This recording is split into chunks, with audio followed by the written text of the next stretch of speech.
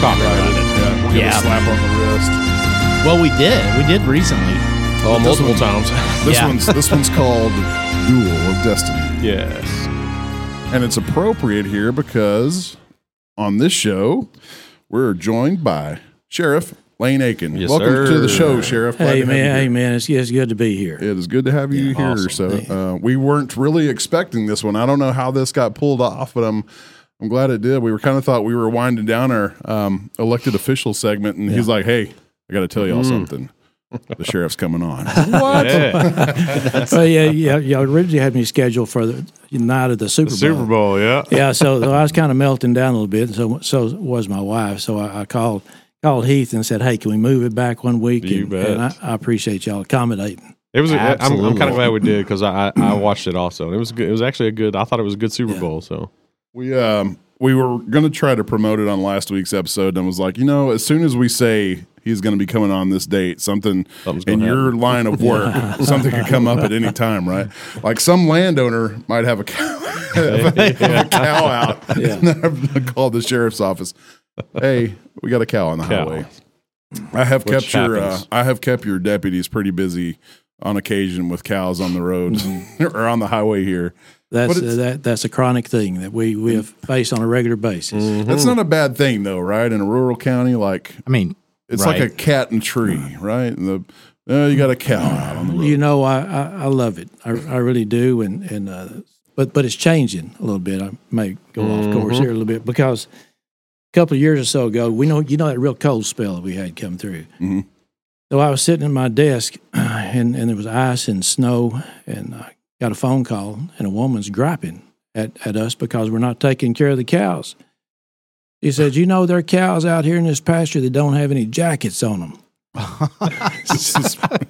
I said, ma'am, where'd you move here from? I moved in from California. Oh yeah. we've got multiple. This is for real. This Californians, woman's if not you will. putting you on the spot. No. This is really happening. That really happened. Wow. Yeah, she was upset and thought we should do something about it. Some jackets. And I said, we're looking after the cattle. Don't worry about it. That's about the only way you can answer that appropriately. I would imagine there's other things you want to tell this lady, but and they call. We've had, he lives in this house down here, and they've had people like fly up the driveway screaming at him, "You've got cows out!" And he's like, "Okay, I'll call the landowner." They think it's a disaster. People, when the cows get pavement's out. not made of grass. Okay, they're probably going to be out grazing along the fence, and if they're on the road, they're crossing the road. They're gonna. It's not a crisis. Yeah, especially this time of year because the grass is greener up by the road. True, that is true. Yeah, they're going after that green grass no matter what. Sure. Even if you've got a good fence, if you got one smart cow, you got a problem. Yeah. All it takes is one. I don't know if that exists. But one good fence. We're not here to talk about cows. We're here to talk about you, Sheriff. I have to comment on your shirt though. Oh, what shirt's that? The one you're wearing. Okay. Yeah. Has Joe Biden cured cancer? Curedcancer.com. Has he? I don't know. That's an actual Has he- .com? Yes, that's Cured an actual cancer? .com. Go to the website.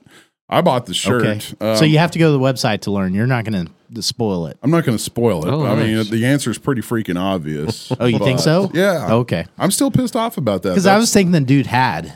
No. Oh. Well, there I just spoiled it. Yeah.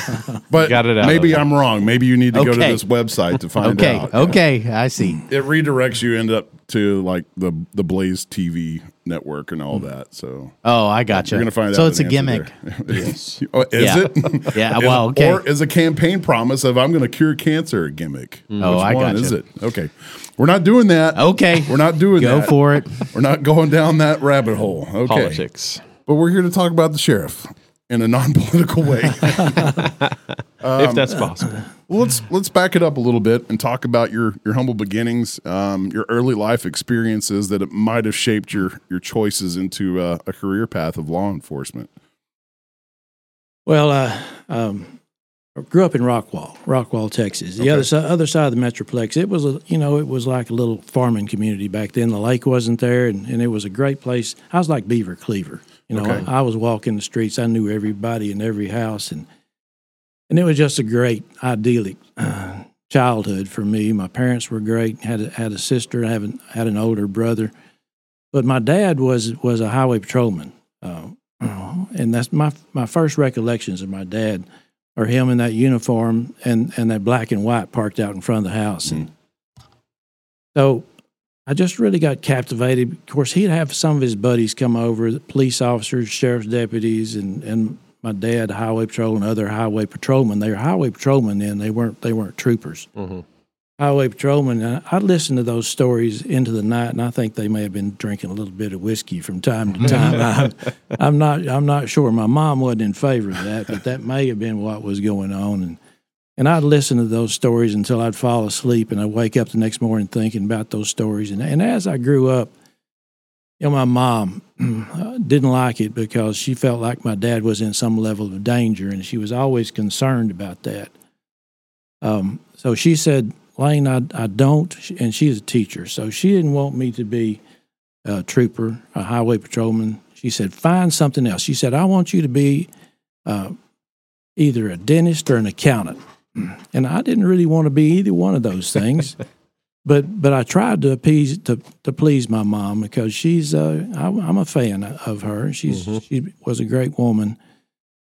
So I wanted to abide by her wishes, and I went off to college, played football, and that's what I really went to college for, to play football, northeastern Oklahoma. But the whole time I'm there, going to college rather than just playing football, really all I do is play football.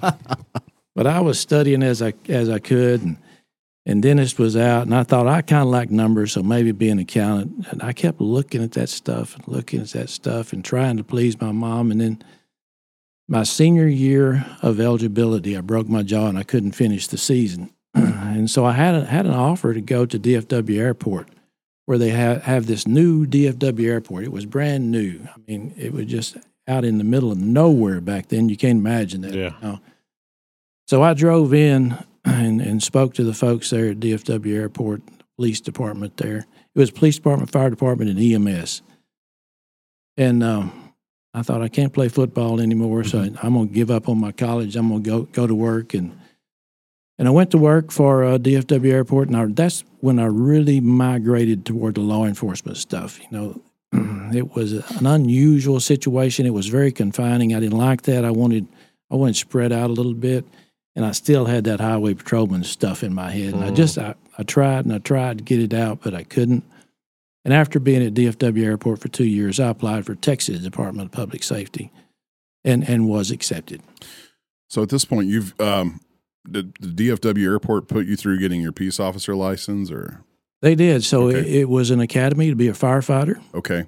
To be a police officer and to be an EMT. Okay. And I tell a lot of my firefighting friends I should have been a firefighter because everybody loves a firefighter. But not everybody loves the sheriff, and not everybody loves the police because sometimes you got to bring a little bad news. Firefighters, they're always doing good things. Yeah. They don't get griped at. Yep. They're the cool kids on the block. Saving the cats. Yeah, that's exactly right.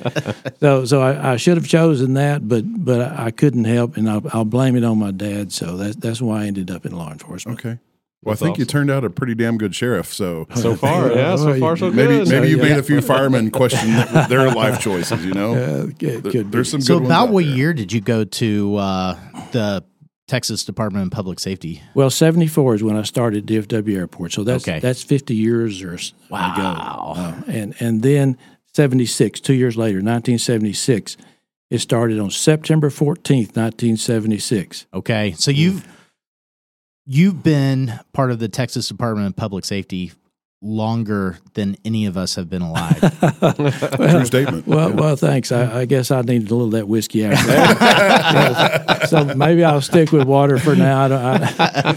I really appreciate you bringing that up, Doc. And my math skills, those are math skills. But, it's the same thing with the deputies and the investigators, the jailers and the dispatchers.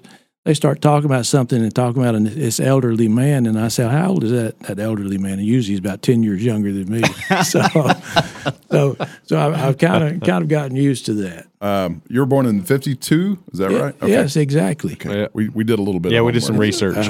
You're in your prime. Yeah. You well, bet. I feel good. I can still remember a few things. I haven't gone Joe Biden yet. Okay. Oh gosh. So I can still walk without shuffling.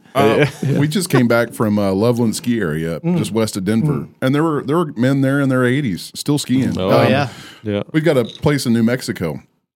and a guy named I believe he's Royce Raven out of Bridgeport. Are you familiar with him? I've heard the name. I think he's probably 95 or 96 now. So in 2020, we were coming down the mountain and just got engaged to my wife. Mm-hmm. Okay. And I'm huffing and puffing, and we're coming down the mountain. Royce Raven arrives there at 93 years old, and he's like, nope, we're hiking up to the lake.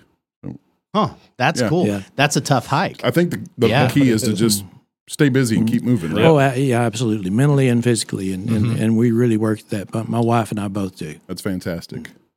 Fantastic. Well, thanks for the ageism. Yeah. Sure. So you went into the DPS. Yeah, I became a highway patrol trooper. Now they're troopers. So, and they sent me to Commerce. So I've got thousands of stories from that academy. That was a beatdown. It was 21 weeks. And started on the 14th of September and ended January 21st of 77.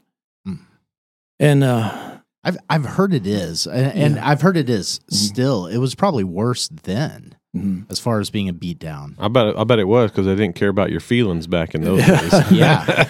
No, so we spent a lot of time fighting and self defense and stuff. Of course, the classes. They wake us up at 2:00 in the morning, go down and have a spelling test, and then you have to make up your bed. It was, these guys. Most of my instructors were Vietnam vets. It was very military-esque. Oh yeah. Okay. It really was. But it was enjoyable. I was glad when it was over. You know what happened, and the reason I was so dead set that I was not going to leave. We started with like 140. We finished with 100 in that class. But my dad said to me, he said, Lane, I don't think you're tough enough to do this. Because he had been through it, and he knew when he threw that out there. Oh, it was worse when he went through it. It was much worse, according to him.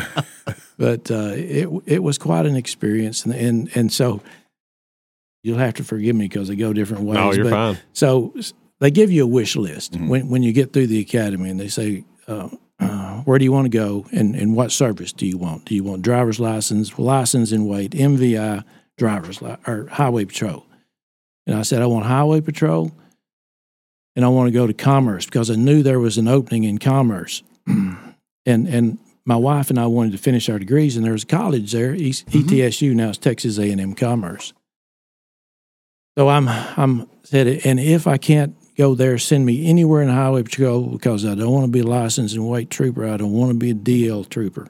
I want to be highway patrol, only highway patrol. And so like 2 weeks before we're to graduate, there's a stack of papers back there where the sergeants are sitting, who are overseeing the mentors, so to speak.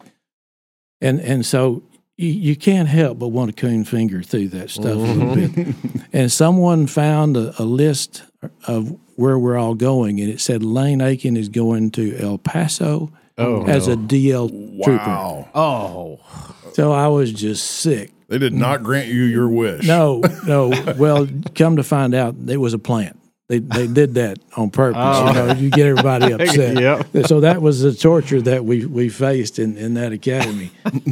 But sure enough, I went to Commerce, and I didn't know at the time. So that 100 of us, and they had us in reverse alphabetical order.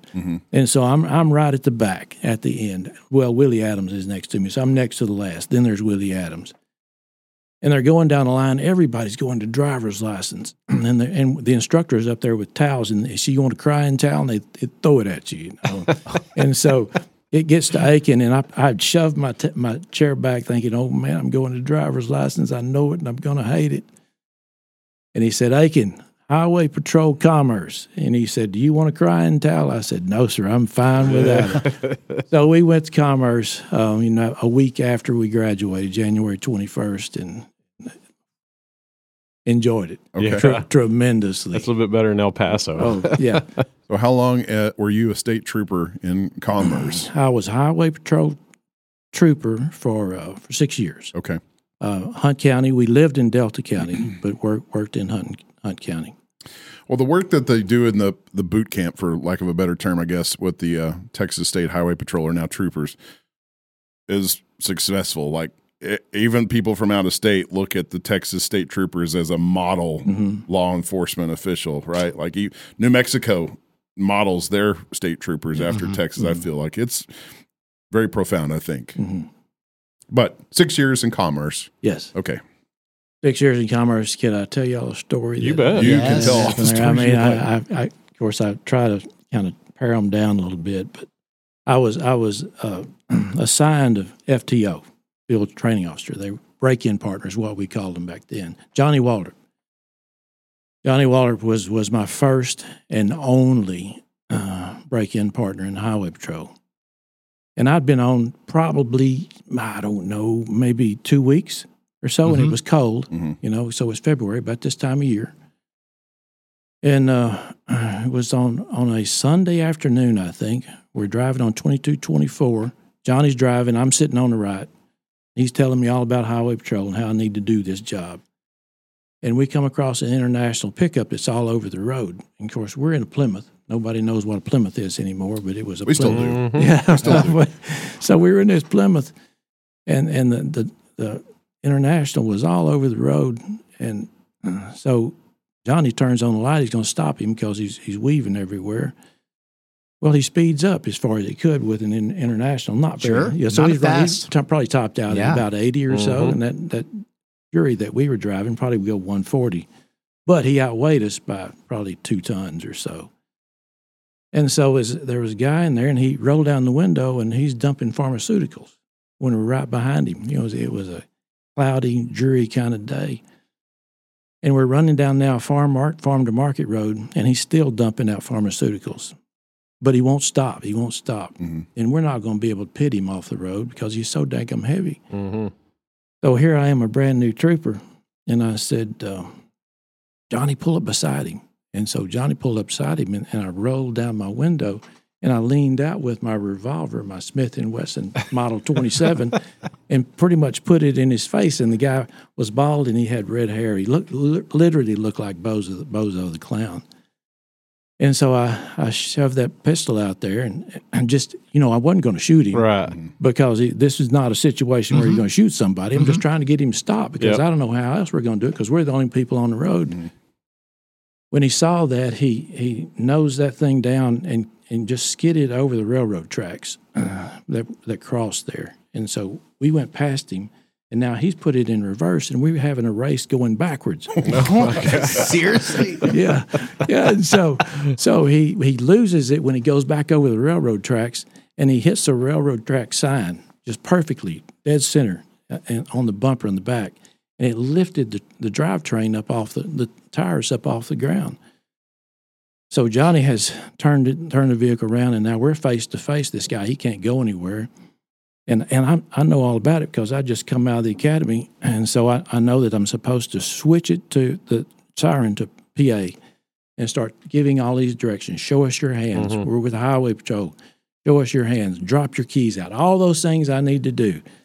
And I'm switching, I'm starting to talk, and I look up, and Johnny Waldrop is standing out the window, pulling him out the window into the bar ditch.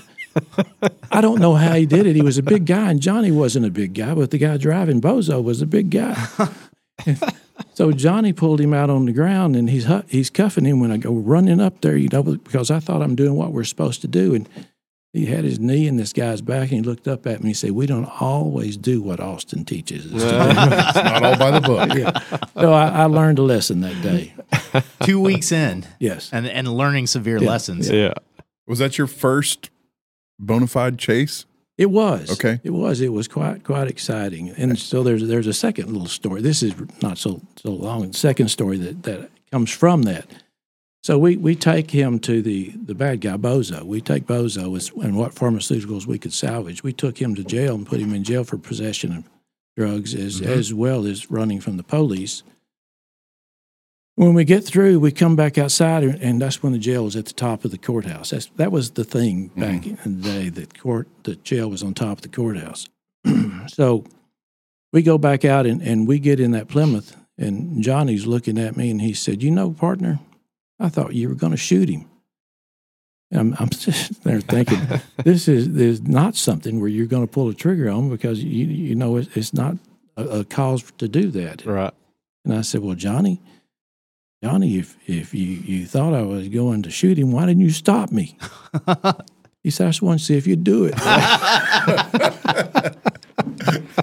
So I learned. I probably learned more in those 2 weeks than I did in the whole academy. 21 weeks. Yeah. Academy. Well, I just learned that I didn't know that State Highway Patrol troopers back then used Plymouth Furies. Mm-hmm. How long did that era last?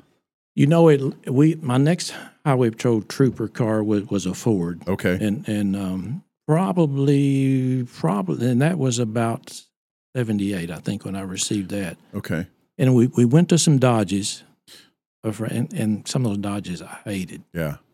And then to Chevrolet. Okay. So Yeah, there was 3 iterations of the Plymouth Fury, I believe. It was a 440, as I recall. Okay. And man, it would run a hole in the wind. Oh, man.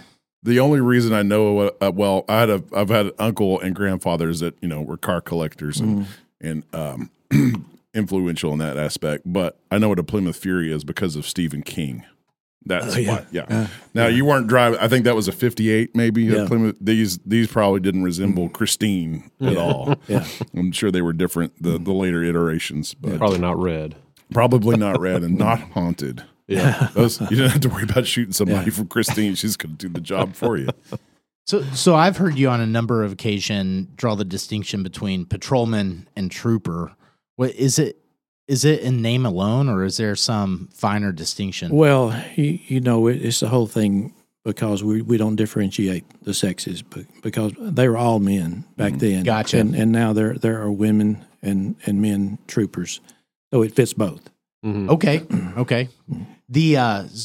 So at what point did that change come along? Because that seems like something that would have come along relatively recent. Sensitive about it now too. I was Really? I was witness to this. Yeah. This is just a few years ago in the tire store. A trooper had come in and the lady at the desk checked him out and sent him on with the bill, and she said, "Well, thank you for your service, officer." And he's like, "Ma'am, it's trooper." Well, okay. I think that's kind of rude because officer fits everybody. It's the umbrella. So I wouldn't want somebody to think. In fact, I refer to my guys. I do this little thing called while you're sleeping. I don't know if Yeah, I've seen it. So sometimes I don't want to use deputy. Sometimes I call them an officer, and it's fitting. Yeah. So, but the whole thing that your question, Doc, was when that started, probably in the 60s. I think. Okay. And my dad was in Highway Patrol from 49 to 57. Uh-huh. That's wow. So 49 and then tell us about your dad. Like what got him out of service? Well, that's mom. Okay. Mom. Okay. 2 things. She didn't think he was making enough money, which he wasn't, and neither was I when I was on Highway Patrol. Boy, they're getting paid well today, and good for them. They deserve it. You bet. But my mom didn't think he was paid enough, but she was more so concerned he's going to get shot and killed, because it was pretty common back then that those guys have an accident, crash, and die, or they get run over. Yeah. They get shot. So she convinced him, because now she had 2 children, me and my sister, and third, my older brother, who was an adopted brother. So she was really the impetus behind that. Gotcha. So it seems to me, I've always had this, this notion, I don't know if it's correct or not, that municipal enforcement is relatively safe and controlled, but once you get out on the highways, between municipalities, that's where all the dirty stuff happens. No man's land. Yeah. Well, and of course, we've all got some difficulties that we faced. The local police, as well as sheriff's office and troopers who are out there, the state guys. But especially when you're talking about Wise County, 923 square miles, and so I don't know. That's mind-boggling. Bridgeport is maybe 8 or 10. Decatur's maybe 8 or 10 square miles. So it puts you in a little bit of a different environment. Mm-hmm. Yeah.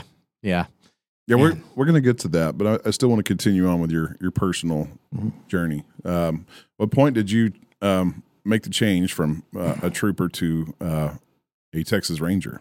Well, we want to talk about prestige. So we really switched. Yeah. Well, I want to get this out of the way before we move on to other. I like it. Before we get too derailed. This is important stuff to me. I agree. Before we get to tough questions. Yeah. Yeah.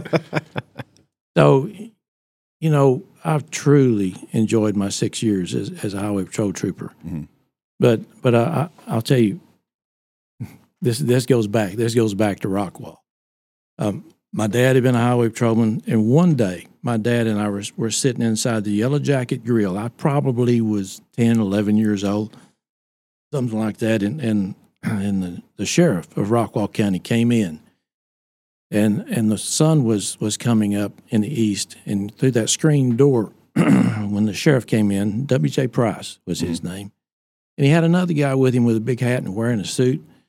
And I said, man, who is that guy? Mm-hmm. And so I leaned over to my dad and I said, Dad, who's that with our sheriff? And he said, well, man, that's Charlie Moore.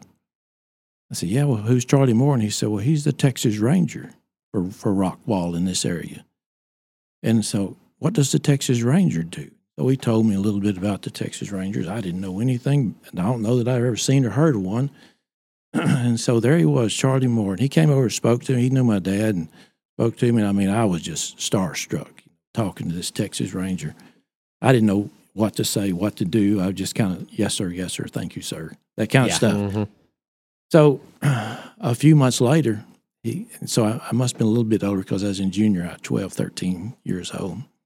So Charlie Moore came to our junior high assembly to talk to us about Texas Rangers and what's it like being a Texas Ranger. And I'm sitting on the front row because I want to hear this because I'm all about this deal.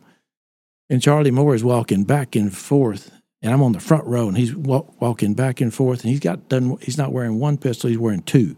and they're both 1911s with the hammers back. And ivory grips with longhorns, gold longhorns. He's making a show of it. Oh, yeah. Okay. So I think that's the only way that legally you can carry 1911s is with the hammers back, isn't it? Well, no, you can carry it just about any ways you want to. But the guys who are in law enforcement, they're going to carry it that way because they need to be able to use it when it needs to be. That's how mine is. What do they call that? Yeah. Like Condition 3 or something? Oh, I don't know. Yeah. That's how mine is right now, though. Yeah. It's always got the hammer back, right? with a round in the chamber. That's right. Yeah. So you got to have it ready. So I'm sitting there and I pull my feet back because those pistols are going right over my toes, and I see the hammer back because as a kid I was a hunter, and I was always out shooting something, BB gun or 22. Mm-hmm. That's the way Rockwall was back then. You can't imagine it now looking at Rockwall. Yeah, no, it's very much an extension of Dallas. Yeah. Well, that and it's sad because these days kids, which I have a young kid, they would never look at that gun and think it would never cross their minds out. Maybe few of them out there that would, but it's sad that we've come from that to where we were around gun. I mean, they used to teach you how to shoot in school. Yes, yeah. I think we're still a very much a gun culture state, but there's a lack of education. Yeah. I think. I mean, we grew up having it literally beat into us. You don't point a gun at anything unless you intend to pull the trigger. Mm-hmm. And that was, when I say beat into us, into us. Absolutely. That's not happening these days. It's kids are getting their education from Call of Duty or whatever video games. Yeah. I'm not here to disparage video games. They have their place, but man, there's got to be a way for some discipline to come into play at some point. But anyway, back to it. That's okay. So Charlie Moore is walking back and forth, and finally when he got through, he told a story about catching some bad guys in the cabin, and it was great, and I enjoyed it. And he said, you kids have any questions? And I was the first one to raise my hand. And I said, Mr. Moore, I noticed that the hammers are back on those pistols. Is that dangerous? He said, Sonny, it's dangerous. I always remember it's dangerous. So that really stuck in my mind. So we go back to your question.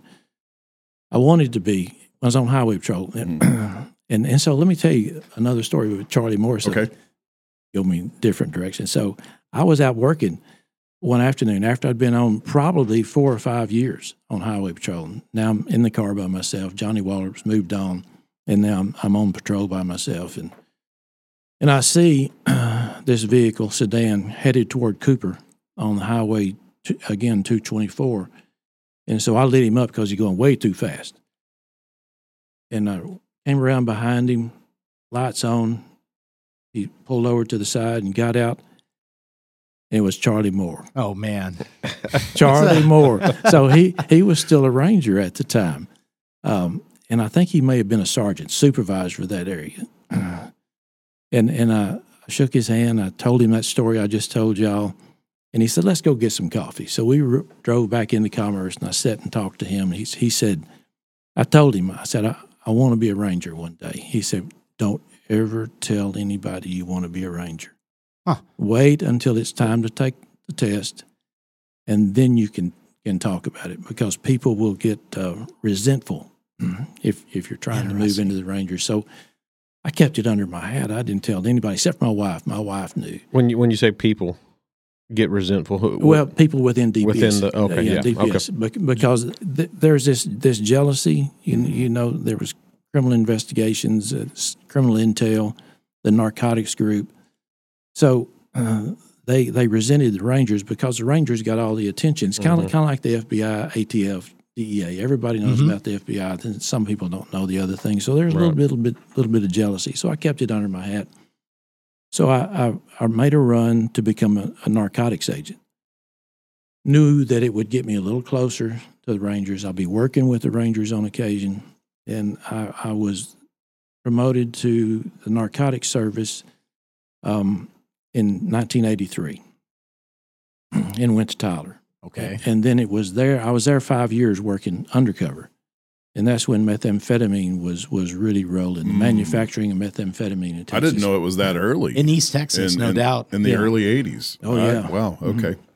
Yeah, it rolled in probably the late 70s, early 80s. Yeah. And it was quite an experience to see all of those drug labs and get involved and actually be making transactions with those guys who were making dope back in the day. And then the federal government controlled phenylacetic acid. Yeah. And that shut it down until the Nazi method came in. Okay. So back to becoming a Ranger. It was always in my head. And really nobody but Kay and my mom and dad, they were still alive at the time. So they knew that I was looking at that. And so after about 5 years working undercover, I went in and told my lieutenant, Jim York, hey, I'm going to make a run at Ranger. And so I took the test and went to Austin. You know, if you did well enough, they'd take you, and then they'd do an interview board. So there were about 500 of us who took the test, and they took 40. Ooh, wow.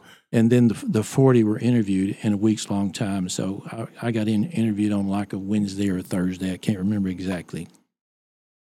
So it's a difficult process. It's not just, hey, we like you and you've got the experience, you're on. No, there's it's like testing, less than 10%. credentialing, and far less than 10% make the grade. Yeah. Oh, okay.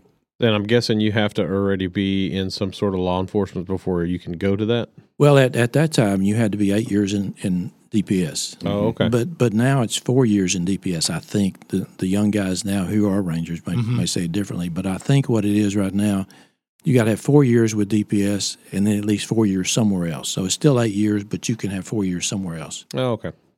But for sure, you have to go through DPS to get that. Yes. And that's the law enforcement people who get into DPS and then subsequently get into Texas Ranger. I mean, you're looking at a narrow sliver of the pie at that point. So you were one of the 40 selected. Yes. Okay. Well, it was just the test. So you had to score in the top 40. Okay. All right. So it wasn't written test? Yeah. It was, yes, a written test that we took in our home region, and then if we did well enough, they called us to Austin. Okay. So, I was so serious about it that I made a bunch of cassette tapes on all the test questions that I could think of. And I put these little jokes in there every now and then, thinking that was a good idea. I'm going to enjoy this so much. But after I'd listened to them 50 times, I said, dang, Lane, why'd you do that? What a waste of time. Do you still have said cassettes? I suspect I do. So. Really? That'd be neat to get back out one day. So at what point did you learn you were in not trooper school, Ranger school? Oh, is there a school, or is it just a job? You go into the job right away. Okay, but they send you to one school after another. So you'll come home for maybe a week, then you're away for 2 weeks, come back, and go back and forth. So when I became Ranger, they sent me to Columbus. I was headed north on Highway 69 out of Tyler that Friday after I'd tested and after I'd been interviewed. And the radio came on and said, Lane, you need to call Austin and talk to Maurice Cook. Came through a back channel, that we had on the undercover lines, the narcotics channels. So I stopped at Kid Jones there in Mineola. It was cold. Well, it was cold. And we didn't have cell phones. Of course, when you say that to kids, you think they can't believe. You might not even remember that there was a time without cell phones. That's we do reminisce on just that notion. Barely, but If we weren't at a place, somebody couldn't get a hold of us. Yeah. Yeah. It's like we had to be at a place, and the person getting a hold of us had to know where we were at. Mm-hmm. It's like times were different back then. Yeah, they were, and we didn't have social media, and that was enjoyable. It was better. It was better. So the secretary out of Tyler said, "Give Maurice Cook a call." So I pulled into Kid Jones convenience store there on the north side of 60 on Mineola on 69. I mean, my heart was just pounding because Maurice Cook was a senior ranger captain.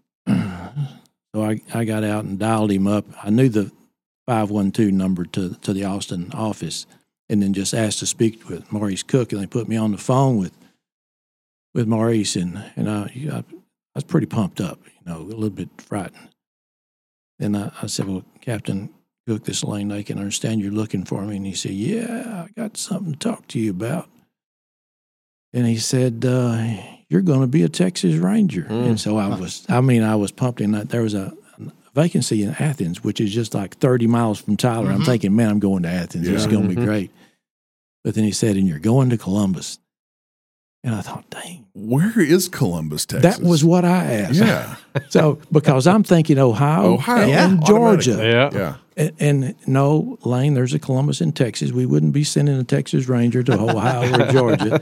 He told me, it is between Houston and San Antonio, right off I-10, just on the north side of I-10. He said, get an apple and a road map, I remember he said, and be there, I think it was January 5th, and report for duty.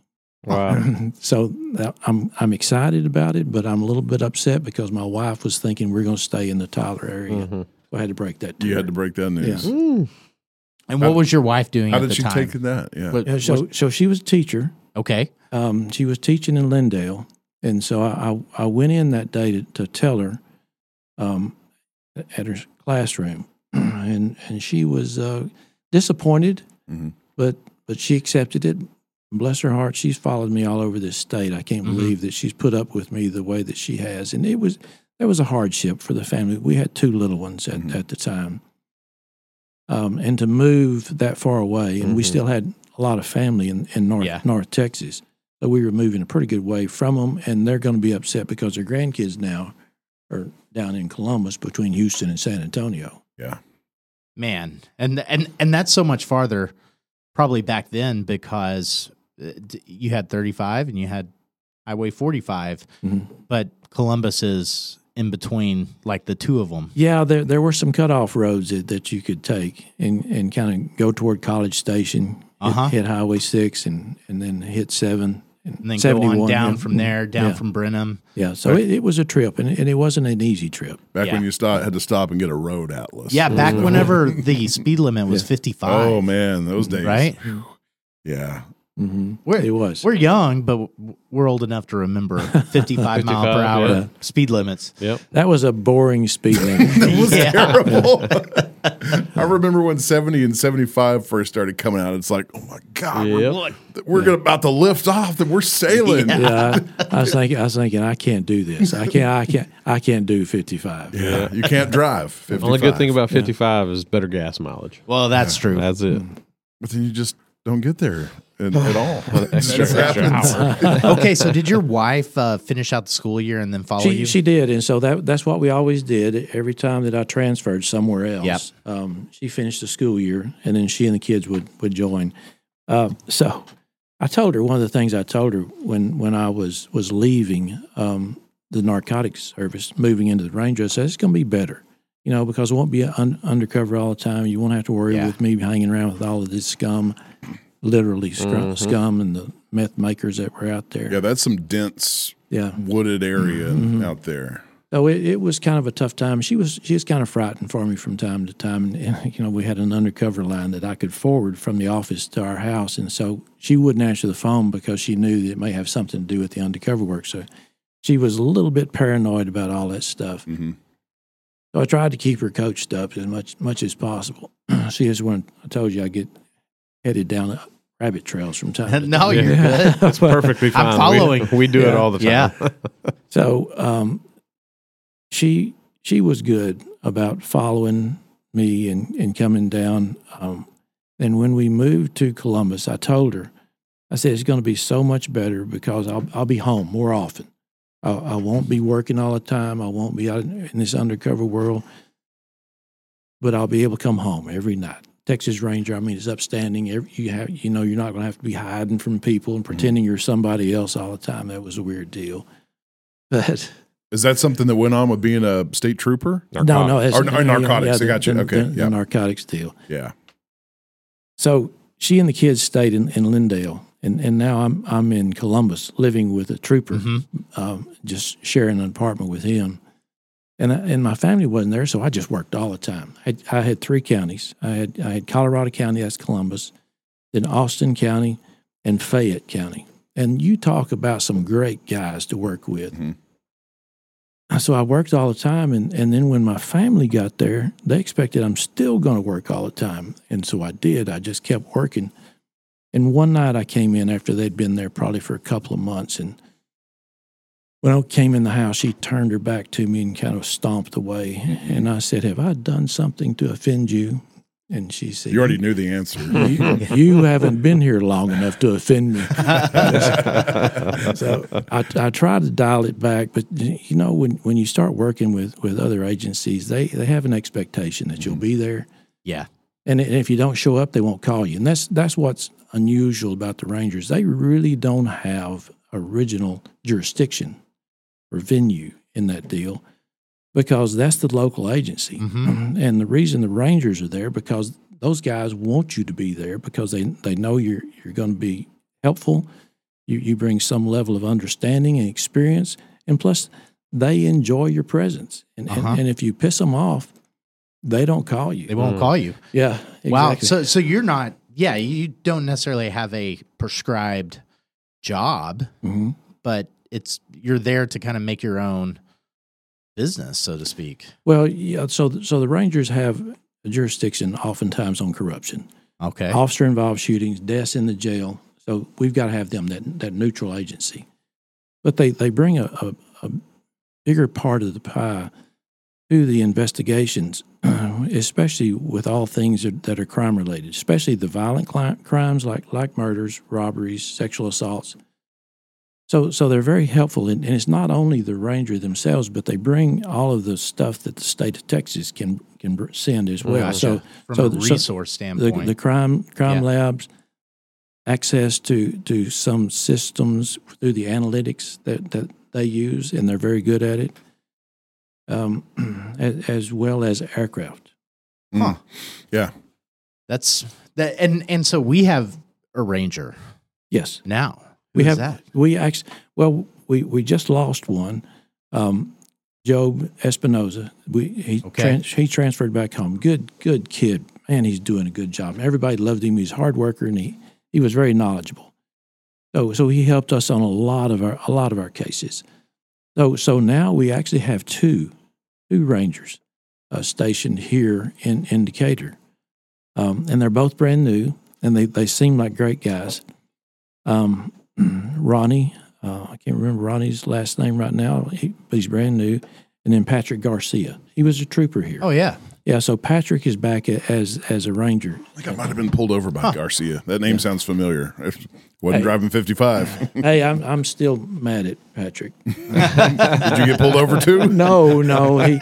He pulled over a person who was running for president by the name of Kokesh back in the day. Okay. And so he was in possession of quite a few drugs, and so he put him in our jail. This wasn't. And we faded all kinds of hell from people all over the world, and nobody even knows who Patrick is. This wasn't that long ago, was it? It was about 3 years ago. Okay. Yeah. 3 or 4 years ago. So I criticize him all the time. I wish he would have taken him maybe to the Jack County Jail or something, Right. not the Wise County Jail. I mean, you ended up on the news and being interviewed for that, right? Yes, there are people with video cameras out there. Yeah, the libertarians came after you. Well, that was a tough one. We didn't have anything to do with it. We're just housing him. We're putting a roof over the guy's head. Leave me alone. So that was a tough time. It really was. It went on for about 2 weeks, and whew, I'm still mad at Patrick over there. And I tell him nobody still knows who the hell that candidate is either. No. I've never heard of him. No. Yep. So when you say they're stationed in Decatur, is that kind of like where so each ranger, it's county, right? He's over a group of counties? Well, I think these two guys have only Wise County and Cook County. Oh, okay. Now, so when I was in Columbus, we moved back to North Texas, and I was able to move into the Wise County in 1992. So during that time, I was responsible for Jack, Montague, and Wise County. Okay. And I'm here because Phil Ryan convinced me to come here. And I'm very thankful for this. Is as a ranger. Yes. Okay.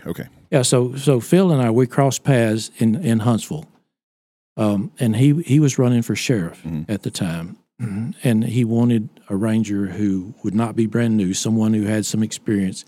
And he said, "Would you transfer to Decatur?" And I said, "I don't know. When I get home, we'll make a trip up there and drive around." And it just put us just down 380. Well, that was when you could drive 380. Yeah. So when you get the other side of Denton now, you can't drive. No, you cannot. Did you know that there are 50 stoplights between Highway, 35 and 75? I would have not guessed that. 50, I knew there's a lot. But 50 traffic lights. Good. Stop. Go. So we still had family in Collin County, and it worked out very well for us and the kids, and we really enjoyed it here, and still here now. And so it was 92, and I was kind of thinking, just being here since 92, I wouldn't have a chance to be elected sheriff because I'm an outsider. but they forgave me of that and elected me. I'm thankful for that. Was Wise County in that? Was meth prolific then, or was it just starting to kind of trickle into this area at that point? They actually controlled. I'm not sure exactly when it was controlled, the phenylcetic acid, because they were manufacturing 15, 20, 30 pounds at a time, methamphetamine. That was a big deal, That's a huge big deal, haul, because you're talking about thousands upon thousands, if not millions of dollars for what they were cooking. Wow. So they controlled that, and I think it was controlled probably just about the time I became a ranger. They controlled it. Okay. But then they found out about the ephedrine that they could use. It's not. Is it ephedrine? I think. Yeah. Sudafed. Yep. Thank you very much. Pseudoephedrine. Yes. Yeah. So now, if you want pseudoephedrine, you got to go get it from behind the counter, and you got to show a driver's license. So they've controlled that again. So that means that all the methamphetamine went away. The manufacturing went away from Texas and the United States, but it became a bigger problem because it's being manufactured in Mexico. So rather than 20, 30 pounds, they're making hundreds and thousands of pounds at the same time. So when I was working undercover, a gram of methamphetamine was about $100. That's a sweet and low package. Okay. Now it's $25 or $30 a gram. So it's gone down, and it's more potent too, because the dopers of our time, when I was working undercover, they would water it down with Superior B or any number of powder things just to make it like it looks like methamphetamine, but a lot of it's not methamphetamine. So they're making a bunch of money. So now it's 97% methamphetamine that these people are getting a hold of. Wow. Man, I've never seen that stuff in person. I've probably been around it because some of the friends I used to hang out with ended up going that way and wrecking their lives. But I've never seen it. The only experience I have with visualization of it is Breaking Bad. The blue. Well, that's surprisingly correct. Is it? Yeah. So it does come in a blue tint. Yes, on occasion. It kind of depends on the chemicals and the way it works out. Huh. There's a real Man, Walter that's White wild. out there somewhere. And if, even though this is an illegal product, it follows like normal business dynamics in that, you move something out of the country to cheaper labor, to laxer regulatory atmosphere. And it doesn't matter whether it's the socks you're wearing, that you're buying from China or the meth that you're getting from Mexico, right? But there's still structure associated with, like professional structure associated with its distribution. As professional as cartels can be. Yeah. Hazardly. Yeah. That's and that's scary too. Like the legitimacy. What's legitimacy? The word? Yep. Legitimation of is that a real cartels? word? I don't know. I think you might have just made that one up. Okay, let's go. Let's go. Let's go. For the sake of the show, it's a real it's word. like the cartel becoming legitimate as business interest. As it integrates also with like the Mexican government and not just Mexico, but now they are in legitimate business. I think they're in the avocado business, and they've used their money to be in legitimate legal business, which is kind of frightening. But I'm not here to piss off the cartel. I know there's a rabbit hole. We just went down a rabbit hole. Yeah, I'm not here to piss off the cartel. No, but that's interesting. I feel like there's some big events that we could probably talk about during your time with being a Texas Ranger. The Waco siege. Yes. You were involved with that. I was. Is this when you were in Decatur? Or? I was stationed here in Decatur, and actually I had a car phone at the time. I didn't have a cell phone, but I carried my pocket. But I had a car phone. It was there. Now we're talking about a phone that still had a wire that plugged into the car. The bag. Yeah, the bag it phone? Was. Yeah. Probably better. My dad having one. Probably better signal than what I have here with my mobile phone. Probably. So my son and I had been in quail hunting out in Sterling County, and we were on our way back on February 28th, and my bag phone started ringing, and it was my captain, Bobby Prince. He was captain actually in Company F, which is where it was, Waco's Company F headquarters. And so Bobby Prince said that I need to be making some plans because I'm probably going to need to go to Waco. And help. He said, make sure you pack enough clothes for 2 weeks. And I knew that it was not going to be 2 weeks. So I got home, and then I ended up talking to Captain Prince another time, and we were ordered to be down there on March 2nd. And so we did. And the reason that they wanted the Rangers there is the AUSA, Assistant U.S. Attorney, there in Waco, wanted a neutral entity to investigating the death of those 4 ATF agents, which at that moment, that was the largest loss of law enforcement at one time. So we were down there and started with a briefing with ATF. And it was just unbelievable. It's kind of hard to talk about because I get pissed off. Bring back some memories, Yeah. Okay. It because there were some things that happened there, not from the actions of what the ATF agents did. They were doing their job. They really were. They were ambushed, but they knew, ATF knew that the Branch Davidians knew they were coming, and they shouldn't have done it. But they wanted to rush it up, and so the bosses decided this is what we're going to do. We're going to go anyway, and hopefully everything's all right. But you've lost the surprise. Right. And so they went about the business of arming themselves and getting ready to take it out. And oddly enough, the guy who was driving that red and white Ford pickup was a friend of mine, ATF agent, still is. And I just talked to him on the phone just a couple of days or so ago, and he had come back from quail hunting. And they shouldn't have. Looking back on it, it's not so much that they went when they shouldn't have gone. It's more so that when we got there and we had that briefing, there were 2 leaders of the ATF who lied to us. And that's what's led to the recent documentaries that have come out with an opposing point of view, I guess, as those lies have come to surface. No, it's this. I think I haven't seen that documentary, and I try not to watch too much of that stuff. But it was real evidence. And the real evidence is that those ATF agents were doing their job. Yeah. And unfortunately, 4 of them were killed. Then there was a cover-up. They were just covering up the fact that they didn't want the world to know that they knew that they'd been tipped off. And I know how they were tipped off. We all know, those of us who were there, because there was a postman who ran into a media guy. And the media guy asked the postman, "Where is the Branch Davidian compound?" And he asked him, "Why you asking that?" Because the ATF is going to have a raid there. And so it just so happened that the guy who was the postman was also a member of the compound. So he ran back and told them. And so they started pulling out their long guns. And, I mean, we're talking about 50 cal. Yeah. Yeah, these people were armed. Yeah.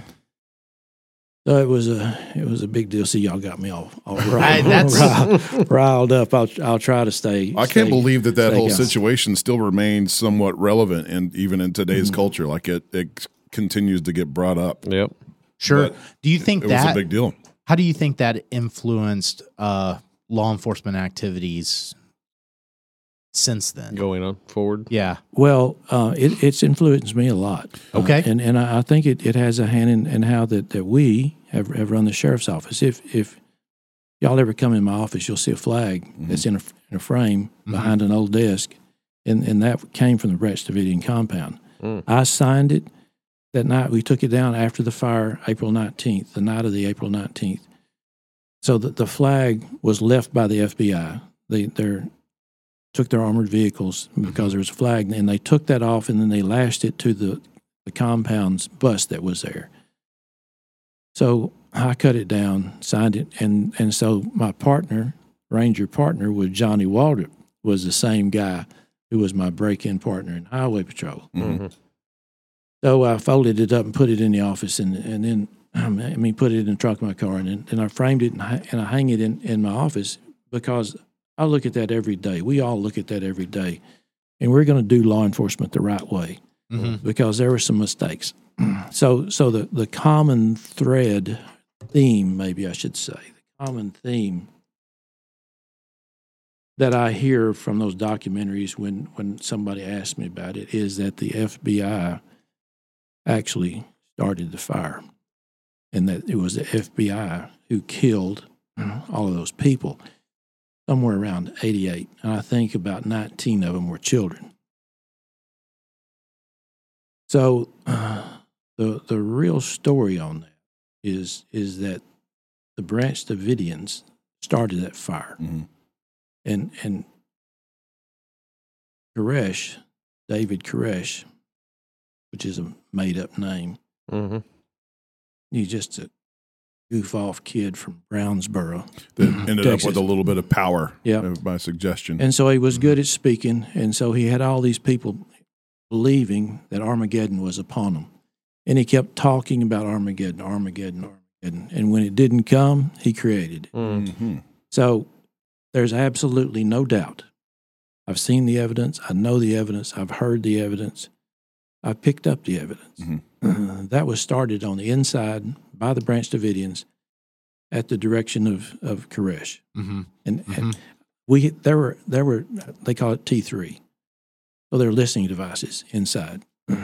So we heard that conversation. They started it, but most of those documentaries talk about the FBI when they rammed those those vehicles in there, and sending in the gas.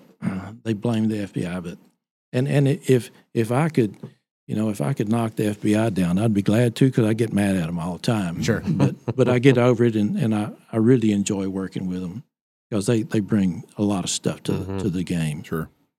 And we in law enforcement have really got to look at every avenue to make sure we get crime solved. So, but the FBI had nothing to do with starting that fire. So that's not too difficult to believe. Like even the alternative versions these documentaries are presenting, the underlying theme is whatever his real name was, David Koresh is a psychopath So why wouldn't that happen on his watch? Why wouldn't he be above that? He's not. So but what I'm also hearing is it's not a black and white situation, and it could have been avoided with some artful handling, by the ATF, or that there's a lot of lessons to be learned from that, and that's and it was a dynamic, complex, horrible situation. Well, it was, and I think there were a little bit of politics involved. Yeah, sure. And I put the blame on those two supervisors who ran that briefing that we had that day, because as I understand from the ATF agents, that they had a little bad press over maybe some recruiting practices, and they were looking for something to bring them up in the world. So they decided, because they had trained, and they were ready to go. They put in a lot of time, and then right at the last minute, they find out that it's been snitched off, and they knew they were coming, and they still continued on with the raid. And they went on because they put all this time into the training, as well as they're trying to lift their image in society. So how much of your life did that subsume, as far as the time from March until, because that lasted. That was a good so long raid. I was there March 2nd, which oddly enough is Texas Independence Day. Huh. I was there on March 2nd through probably June 15th. Okay, wow. That's and then that's a stressful period. I mean, that was a little longer than 2 weeks. As well. Wise County was ready to get their ranger back. Yeah, and Lane was ready to get back to Wise County. I missed Wise County so badly. I imagine your wife was.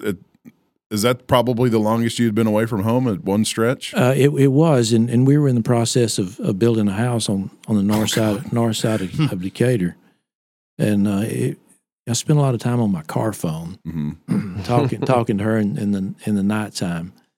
I was probably gone. It was 10 months when I was with George W. Bush. Okay, but I would come home every now and then. And I wasn't away on just a steady basis. But with George Bush, is like I'd be gone for maybe 2 weeks, then I'd be home for a couple of days, then I'd be gone again. Okay. So what was that? Yeah, let's fast forward to this. I mean, we're going from Clinton era now to so George W. Bush. President George W. Bush. Yeah, not H. Bush. The first. So he was the second one, right? Was it the second? Yeah, George W. Okay. Yeah, so he was governor at the time, and they selected a few folks knowing that he was going to run for president. They selected a few folks to go and help in the security and just the movement. So they sent us to a little mini Secret Service kind of training that was enjoyable, and then sent us out on the campaign trail. And I was apolitical. I was conservative Christian, but I was apolitical. I wasn't interested in politics at all. But that was a fascinating 10 months. I could not believe what it takes to run for president. And of course, I'm just one of those security guys, making sure we get from point A to point B without getting shot at. But just all the inner workings and the teams and the things that they do, it was just unbelievable. Who coordinates appointing you as an agent then for the president or the? And was that all Texas Rangers? No. There were other folks, some folks from the intel group. Okay. And I don't think there are any narcotics agents. A few troopers, but there was a governor protection detail of maybe 5 or 10 people down in Austin. So they helped us, or they brought us in to kind of supplement what they were doing. Okay. And it was the folks in Austin who made the decision who was going to take part in it. So you undoubtedly probably had your name thrown out there or recommended by somebody. Yes, and I don't know exactly how it happened, and I was kind of excited about it at first because it can be relentless being a ranger, because I was getting called out probably every three of every 7 nights. I'd be called out. Yeah, So I was really burning out a little bit. So I thought, man, this would be great, a little change of pace, and I was looking forward to it. But then living out of a suitcase for 10 months, that wasn't good. I was pretty sick of it. So you said pace, which is great because we did a little research and we heard that you were one of the only ones that could keep up with in a foot race. he was fast, and he's about 10 years older than me. And no, I couldn't keep up with him. I really couldn't. I mean, he was quite the physical specimen. I could stay with him if we're on a treadmill, because I'd just be on the one next to him, just not going as fast as he was. but we sometimes we'd try to keep up with him on a bicycle. But I mean, the guy could run for a long time, and anytime he had some kind of event that night, he wanted to just wear himself out, I guess, kind of take care of some of the nerves. Mm-hmm. They still reside in Texas, don't they? The Bush family? Yeah. Are they close, I guess, around the Houston area? No, he actually lives in Dallas. Okay. But he's got a ranch in Crawford. And he's part owner of the Astros now, right? I didn't know that. I think he's involved with the ownership of that team now. I know he has been. I don't know if he still is. Mm-hmm. And don't get me to lying about sports. I've got his book. Isn't he the don't he draw? He's an artist too. Artist. Yeah. I've got a book of all of his illustrations and his descriptions of the influence for him. Yeah. So did your involvement with that change how you feel about being apolitical, or how apolitical? It's like, what kind of appreciation did you gain for politics as such?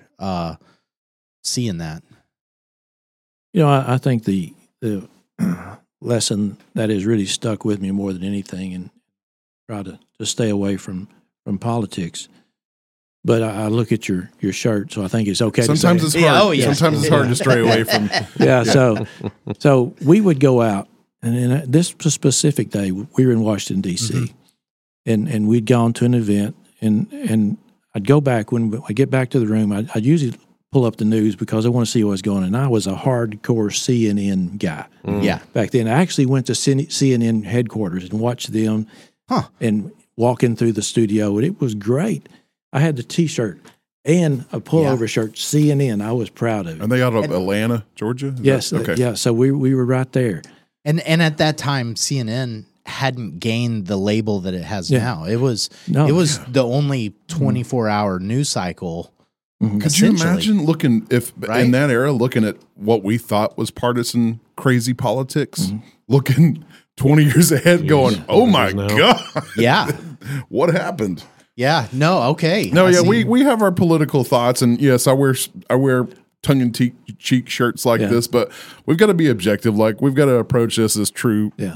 We're not going to say we're journalists, but if I told them, I'm like, if we ever got popular enough and the President Joe Biden said, "Hey, I want to appear on your show," we've got to be able to do that. We got to be able to ask him questions and not come across as favorable, or unfavorable. So we're probably not. So I wouldn't wear this shirt, I guess. And I'm probably not wearing my hat either. But we stepped right in the way of your answer. That was just start of the story, but I take it up whenever. Anyway, I might lose train of thought from time to time. But so I go in and I turn on CNN. And I started noticing CNN would say things that were not true about the crowd, the size of the crowd, about what was said. I thought that's not what was happening. You're witnessing these things as they happen. So they were lying to the public, and I thought, this can't be. Yeah. I got to get rid of this shirt. Yeah. And this T-shirt. I got the cap. I had the cap to CNN. And my wife found that pullover shirt. And she said, "You want that?" "Hell no, I don't want that."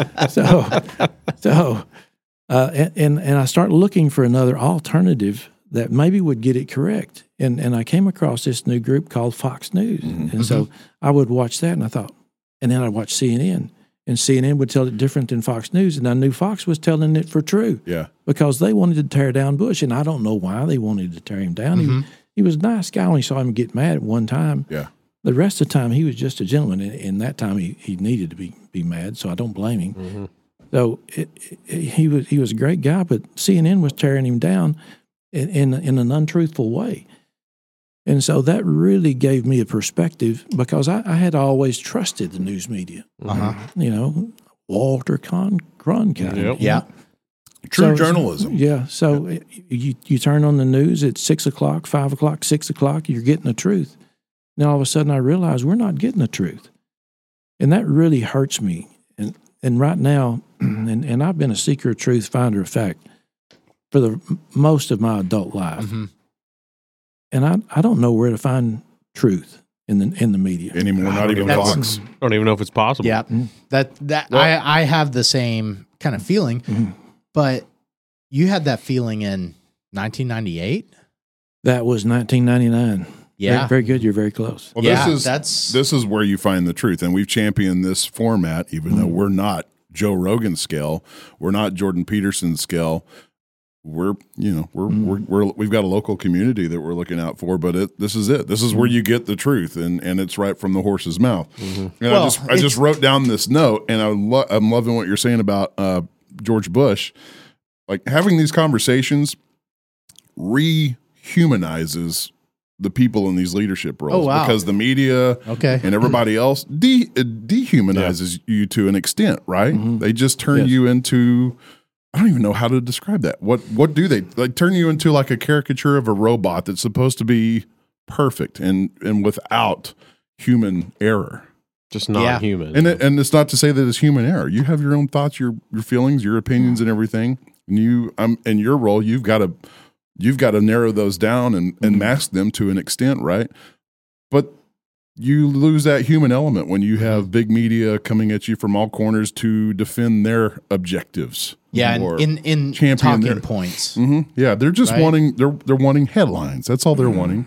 They're wanting people to go, whoa, what did I just read? I need to check into that. So they're either clicking on an article now or they're tuning into a channel because they're shocked in some way or another. Well, they're also selling a product. They're selling an advertisement. Yeah. Oh, yeah. That's it. You got to have your.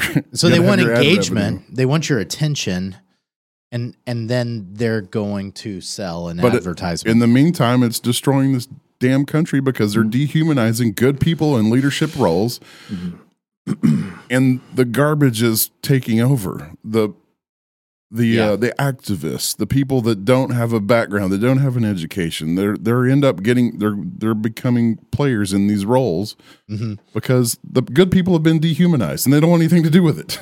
Well, and so where do people go? That's hard. I agree with your sentiment, and I think a lot of people I talk to agree with your sentiment.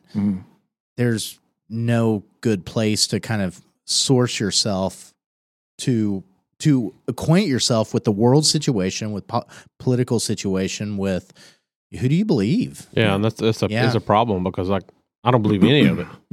Yeah, there's nothing I watch on any outlet that I 100% believe. Well, the Whiskey Bros have no ad revenue or anybody to answer to, so we're 100% neutral on everything. Yeah, we believe ourselves. I would like to say I do appreciate Wise County more than I can say, because I see what's going on in the world, what's going on in Dallas, what's going on in Austin, Houston. But what's going on here is so much better because we've got so many good citizens who are seeking the truth. And I'll say that the Wise County Messenger, I think they always get it right. Very seldom do I think is there any slant. So I admire them, and Roy Eaton and what that whole group does.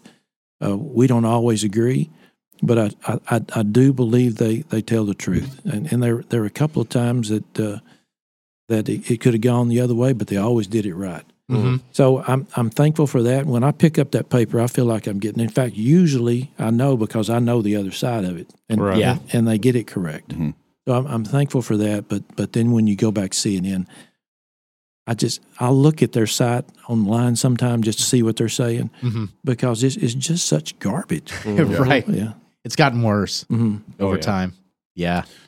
So how long did the George Bush thing last again? It was 10 months. 10 months, okay. So started in 99, and as I recall, it was probably May in 99, and then it went to March, about middle of March 2000, and so I was with his wife. What a wonderful woman, and so I was with her. I had a detail, and we were doing some things around Denver, and we put her on a plane. She was headed back, so I went to the Denver International Airport to get on, and I had a cell phone at the time. It was kind of clunky, but I did have a cell phone. So the evolution of so we're getting into Nokia. Out, flip open the iPad or iPod hadn't even come out at the time, so we're in Nokia Motorola days. Was it the big brick phone with the big plastic antenna? Pretty much. Yep. And so I had one of those, and so I'm in the airport. And my phone rings, and it's Secret Service. They say, hey, we see that he is the presumptive leader, and we suspect he's going to be the next nominee for the Republican Party. Therefore, Secret Service is taking over. So you can pack your bags and go home, which I mean, I was so dang happy. I'll never that was a relief. Looking out the window when I'm leaving Denver, seeing those peaks, those I guess they're supposed to look like mountains or something, but they're at the airport, and I said, man, I'm so glad this is over. So I came back to be a Texas Ranger again. Okay. So when you left, did you stop being a Texas Ranger? Or, no. Because that was my other question is once you become a Texas Ranger, it's kind of like a Marine. Yeah. Are you always a Texas Ranger? I was a Texas Ranger, but George W. Bush didn't want us wearing our hats. Because it's too much attention, right. Which I understand. Well, I think it's a pretty good idea. Yep. But when I say come back to be a Texas Ranger, to do the duties of a Texas Ranger rather than a quasi Secret Service guy. Yes, sir. Okay. So after that, what was the next step after becoming a Ranger? Back to Texas Ranger. Yeah. So I stayed here for 10 years, and I don't know for sure, but I think I might be. I don't know. I haven't checked for sure, but I might be the longest serving Ranger in this county. Okay, because we can wear out a Texas Ranger. We've been through several already, and it's tough. Is it our law enforcement organizations, or is it the nature of the crime? Or the amount of no, it's the amount of crime. Okay, I got you. And so we bring them in. We're glad to have them. We really are. Have another set of eyes and ears and expertise, as well as the equipment and things that they can bring. And I guess they work out of the sheriff's office. No, or do they actually here at the DPS office. Oh, okay. They've got offices there. But they've been very helpful, and I enjoy interacting with those guys. But so going back and working as a Ranger, being called out so much, I was really getting tired and getting worn out. So I thought I need some relief, and I decided I'll become a supervisor if I can, and so I went through the whole process again. Can I go back? You can absolutely go back. We're in no rush. So I want to tell you what it's like going before an interview board with Rangers. So so I'm in Austin back, so that was what, 87, and I'm sitting at an interview board in the headquarters of the Texas Rangers, the headquarters of DPS, the Ivory Tower, we called it. And so I'm sitting at this rectangular desk, table, and I'm sitting at the end, and there are like 3 Rangers on this side, 3 Rangers on that side, and then the Ranger captain up at the top. All of them were captains, I think. And so one of the questions that I got, I mean, and it's unnerving, sitting in front of all those guys, and plus it's something that you wanted to do your whole life, and I'm sitting there, and I know I'm sweating. And Bobby Prince, that same Bobby Prince, he's sitting right over here where you are. Yep. So we're about the same distance apart. And he said, I got a hypothetical question for you, Lane. And he says, suppose you're patrolling off down there around Del Rio somewhere, and the governor has said you cannot, in any form or fashion, you cannot go into Mexico. You understand? That's what the governor at that time was, I think it was Ann Richards. It may have been before her. Yeah. Ann Richards, maybe. I think you're right. That was our last Democrat governor, I believe, right? Mm-hmm. Yeah, she got beat by George W. Bush. I was happy about that. She was a nice lady, too. I was around her quite a lot as well. Yeah. And she was funny. I didn't like her policies, but she was a nice woman. So he says, the governor is not allowing us to go into Mexico. Okay, Captain, I understand. Okay, so you're out there patrolling, which Rangers don't really patrol, but doing something down there. And he said, and you see a vehicle, and you know inside that vehicle is a kidnapped child, a little girl. And they're headed toward the International Bridge. What are you going to do, Lane? I said, well, Captain, I'm going to stop that car best I can, as quickly as I can, try to get that child to safety. He said, well, you can't get it stopped. And I said, well, I'm going to call the bridge and tell them to shut it down, and we're not going to let it go into Mexico. And so everything I threw out there, he said, nope, it's headed to Mexico. Nothing you can do. You can't stop it. What are you going to do? I said, well, I've done everything I can. It's going into Mexico. He said, yep, what are you going to do, boy? And I said, well, Captain, I'm going to Mexico. And all hell broke loose in there. And he said, you're going to start an international incident. What are you talking about going to Mexico? It might have been a few customers thrown around a bit. And I said, yes, sir, I'm going to Mexico. As far as I know, Captain, that little girl could be my partner's little girl. That could have been a neighbor's little girl. Could have been my little girl. I'm going to Mexico. I don't care. I'm going to Mexico. And he's just chastising me, and I'm thinking, what in the hell have I done? I'm thinking I need to let up on this deal. I need to say, I'm sorry, I made a mistake, Captain, but I stuck with my gun, and I said, no, I'm going to Mexico.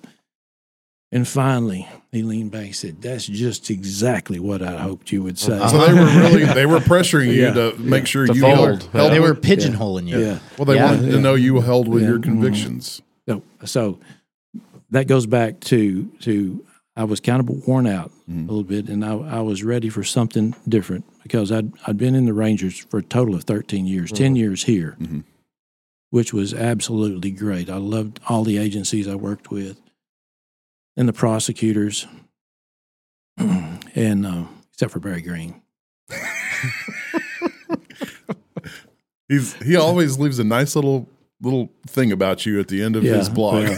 And I'm always nice to him, and I'll be nice to him right now. I mean, even when I see him, I greet him, but he and I didn't always see eye to eye. He shouldn't have been a prosecutor, right? But that's all. Neither here nor there. Okay, yeah. So okay. I'm sure Barry is a good defense attorney. A lot of people hire him, and I'm glad, and I wish him well. I really do. But at any rate, so I decided to try to become a lieutenant, and I did. They promoted me and sent me to San Antonio, which was absolutely wonderful for my wife and I, because now our children are grown, they're in college, and we kind of have the empty nest thing going. So we go to San Antonio, and I was lieutenant over Company D for about a year and a half, and then I came back to the Company B because we still had Company B was out of the Garland office, so we had the northeast corner of Texas. And in 2003, I was over 50, and so 30 years, and 27 hard years, but 30 years for retirement. And my phone rang, and I got an opportunity that I never thought that I would get, and it was tough, because I love the Rangers. I love DPS. It's still to this day. I do. It was a great job, great organization. Sometimes there were politics that played in there that I resented, and when I resented it, I told folks, and we worked things out. You spoke it, yeah.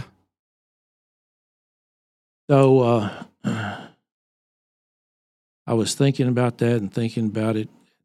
I actually lost weight trying to make the decision whether or not to retire. Because this, just like when I was a kid, I wanted to be a Ranger. Now I'm a Ranger, and now I have an opportunity to do something else and make it a lot better for my family because I can take my retirement and I can draw a salary elsewhere in the corporate world, which I wasn't thinking that was coming my way. I wasn't looking to do that. But when you're a Ranger lieutenant, the only reason to be a Ranger lieutenant is to be a Ranger captain. And so I was the assistant to the captain there. And so I did a poll of all the captains in the state. I dialed them all up, talked to them. And it was going to be 6 years before there would be another vacancy for captain. And so what they were doing, they were sending the next captains to Austin to be kind of a staff captain, and I didn't want to live in Austin. So I took that job. Mm-hmm. I didn't see it coming, but it was a tough transition. It really was, and I was sad for quite some time. And then probably 6 months after I retired, and here I am, working in the corporate world, high rise in downtown Dallas. Which, what in the hell am I doing here? How long does it take for that reflection to come around? Probably about 2 weeks. Okay, I got you. I mean, I made the wrong decision. I was dreading it. So that would have been August 31st of 2003, and I took that job, and it was a good job, and it provided us a level of income that we haven't had. Being a Texas Ranger and a wife who was a teacher, with the two piddly salaries, it made one decent salary. Mm-hmm. But now I had an opportunity to do things that we haven't been able to do. So I took it, but I missed it, and I missed it badly. And I ended up down in between Llano and Fredericksburg. There's a place called Cherry Springs. Well, close, very, very close, right there off 2323. Yeah. So you know that spot. I know that spot very well. We had a deer lease in Doss, and I love that area. Yeah. I miss that down there. Yeah, so it's Prairie Mountain Ranch. Okay. Prairie Mountain. So I'm sitting at Prairie Mountain because a friend of mine owned it, and so we were sitting around out there drinking a little beer, and the DA was there, Sam Open. Sam had been my friend for a long time, and he really liked me too because he always drank my beer. He never bought his own damn beer. We have one of those. I know people like that. Yeah. So It's an artful position. That's a true friend, right? Like, hey, Yeah. what's yours is mine. Yeah. I didn't get this good by accident. yeah. So Sam's drinking my beer, and of course I think it's a pretty cheap price to pay because he was we're still friends today. He's a wise man, Mhm. and he said, "Lane, do you miss being a Texas Ranger?" And I said, I do, Sam, because I don't feel like I'm making a difference anymore. And he took a drink of my beer and he said, "You want to make a difference? Become a Texas sheriff." Mm. And man, that stuck in my head. And of course, at that time, David Walker was a sheriff here, and he's a friend of mine, 20 years younger than me. So I never imagined that I'd have the opportunity to run for sheriff. I was almost kin to him. Well, How are you almost kin to somebody? He almost married my cousin. And there is a true Wise County story right there. Wise County right there. Well, he's a good guy. He is, and we're friends to this day. We talk often. But that sentiment right there is kind of what plagues a man as he gets older in age and wisdom. Is like, what am I doing to really, truly be a part of something? What is my role? Legacy. Yeah, what's my legacy? Am I contributing to society and to the greater good? Yeah, I get it. Yeah, I know that. Just making a difference, and that's been big to me. Mm-hmm. Ever since I was a little kid, wanting to be a Texas Ranger, I'm wanting to be. I want to make a difference. Mm-hmm. I know some people may not think that's the case, but I guarantee that's exactly what it is. I just want to make this make this a better place to live, work, worship, and play. Yeah.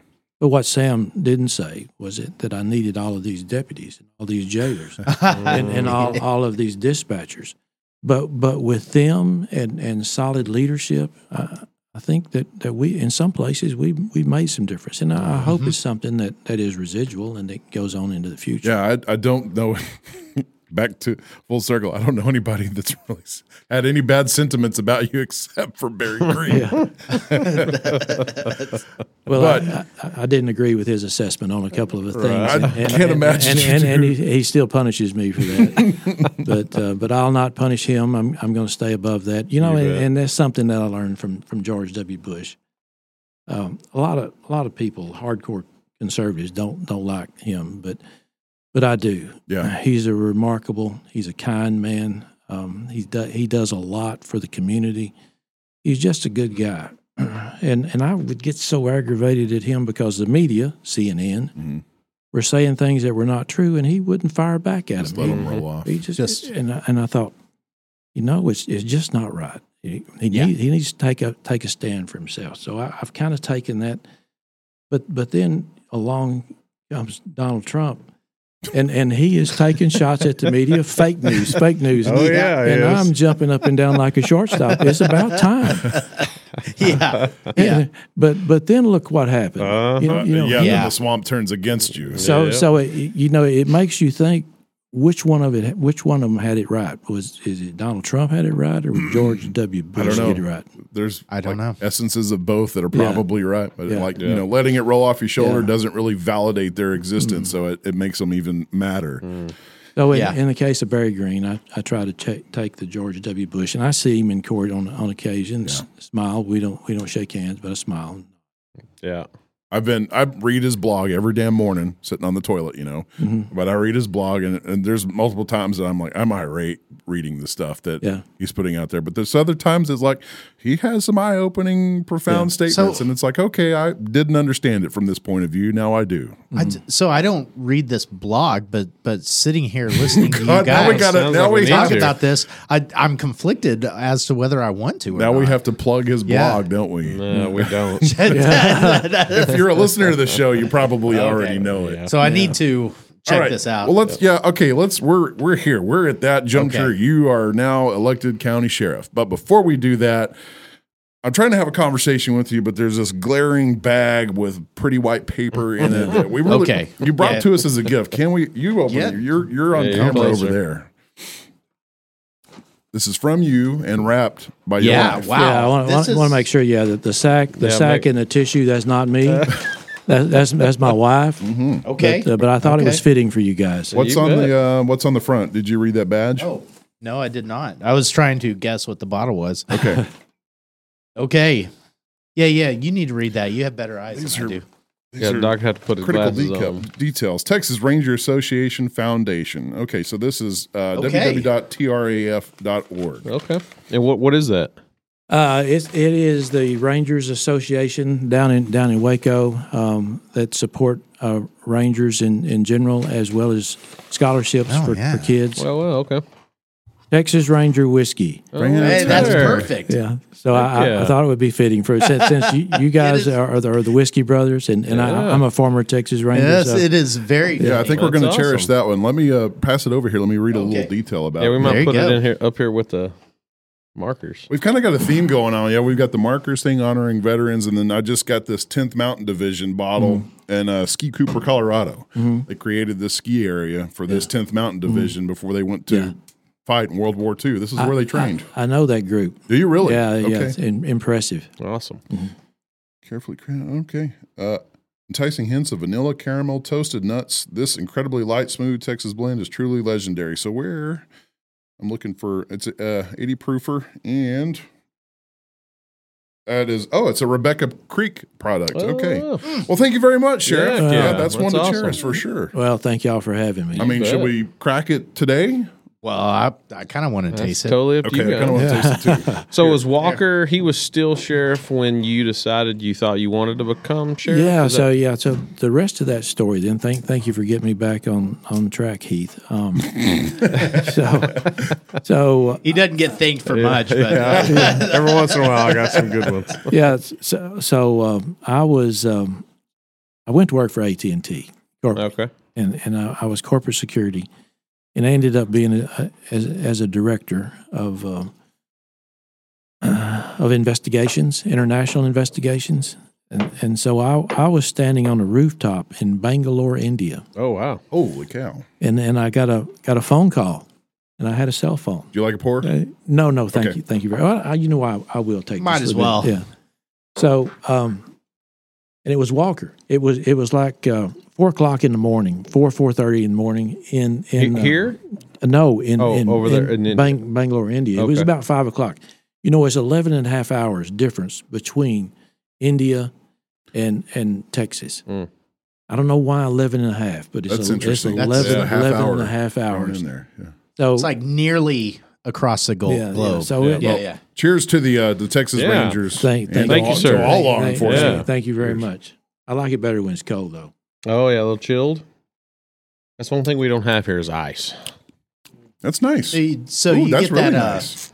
It's almost got this like honey. I get pecans. Yeah. Like Oh, that's honey, good. deep walnut pecan. Yeah. See what happens? Texas. See what happens? Yep. Yeah, it just Texas, tastes like yeah, Texas. that's right. That is a really damn good whiskey. It's really good. Yeah. I'm going to have to get another bottle of that. Sorry. So India. No, that's okay. Rooftop in I'm India. in Bangalore, India, and I've been there about 3 times, and you talk about sensory overload. The sounds, the sights, the smells. I mean, it's so crowded. Oh, yeah. It's everywhere. I've heard man. about the crowds. It was something.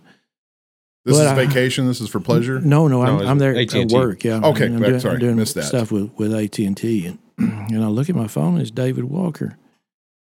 So I answered the phone. Walker's telling me he's not going to run again. He's going to take a job with the gas and oil business, and wanted to know if I would run for sheriff. And I said, I'm going to be the next plane out of this place and back in Texas. So I connected with Walker, and we kind of worked out the details. And and luckily, I was elected. I had an opponent, but luckily I was elected, and I'm very thankful for that. Mm-hmm. Unopposed the second time. So it has, being sheriff has been, I mean, the greatest honor, truly the greatest honor of my life. What year were you elected? March 1st, 2016. Okay. Okay. And then there's no limit. You can just be sheriff for the rest of your life. I could, Yeah. I could, but there comes a time when we need to say it's time to hang things up, and I can tell y'all a little story that kind of pushed me over the edge, and that was the Athena Strand case. That was a tough deal. Mm-hmm. We a lot of our guys worked a lot of hours. It was just really a 3-day deal to get it to the point that we could wrap it up. But that night, I would say every one of our guys that were out there on those 3 days probably had maybe 3 or 4 hours sleep, and we really had hoped right up into the last few hours that we were going to find her alive. Really? But we didn't find her alive, and we ended up having to pull her out of the Trinity River. So I had to sit and speak with the family because they needed to know before anybody else knew. They needed to know. And the Cottondale Baptist Church, they were just great. They allowed us to use their facilities. So in one of those classrooms, I sat with the family, and I don't know, it was probably about 11 o'clock or so that Friday night, maybe a little earlier. But talking to them, it was just heartbreaking. It's something that you have to do in law enforcement. You have to bring those messages. But this one was specifically difficult. And I told them what it looked like, but I didn't know for sure. But if you will give me about an hour, I'll be back and I'll tell you exactly what has happened, what the situation is.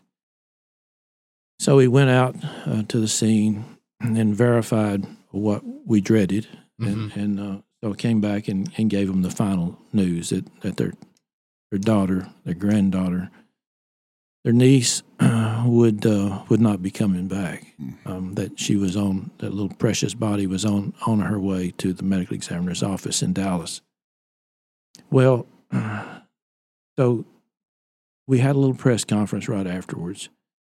I mean, and it just kind of takes everything out. I remember watching you. The press conference was done in the fire department in Paradise, right? And I remember watching you give that and watching you struggle and thinking, I wish he knew that like everybody in this county is there with him right now as he's having to get through this, because holy cow, you needed all the moral love support you could get. I mean, I can't even imagine.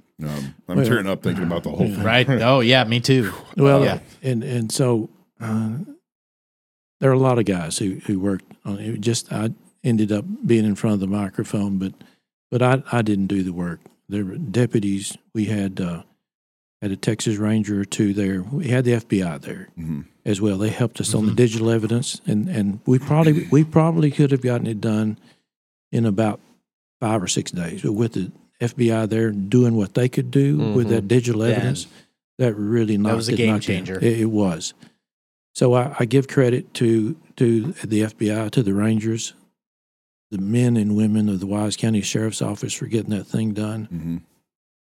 But when that was all said and done, and we shut down that night, I got home probably somewhere around 1 or 2 o'clock in the morning. We were, and my wife and I had plans to originally to look after our granddaughters in Fort Worth. One who was about 6 months old, and a little girl who was big sister about 5. And so it just really struck home. And I went on down to Fort Worth with Kay that morning, and it's just difficult when you connect what happened, what you've seen. You connect that with your own children, with your own grandchildren. Yeah. And I told Kay, I said that if I could walk away, away from this job, I'd walk away right now, because I just had enough. There's no way to humanly debrief, process, and compartmentalize something like that. Right? Well, that's true. It's but it affects all of us. Everybody in law enforcement. It's not just me. It's everybody in law enforcement. They see that stuff and they have to deliver those messages. But I think the advantage that I have is my faith, and that gives me clearness of mind and an understanding. Because when you look back at that Branch Davidian deal, there were about 19 kids I picked up and put in body bags to be sent to the medical examiner's office in Dallas. But just knowing that those kids are in a better place, and that's what I felt for Athena. That she's in a better place. But still, the family and that child, what she went through. Justice has to be served here where we are. So that was one of the reasons that I decided not to run it for a third term. But and my original intent was to just do 2 terms. And it's time for me to step aside. And someone younger. Sheriff, I remember driving not too far after that. We made a trip to see my wife's family in Chicago. There were pink banners in Chicago, Illinois, Athena Strand. It was this community didn't just stand still. It was all across this nation. That was a. I mean, it was a terrible time, but the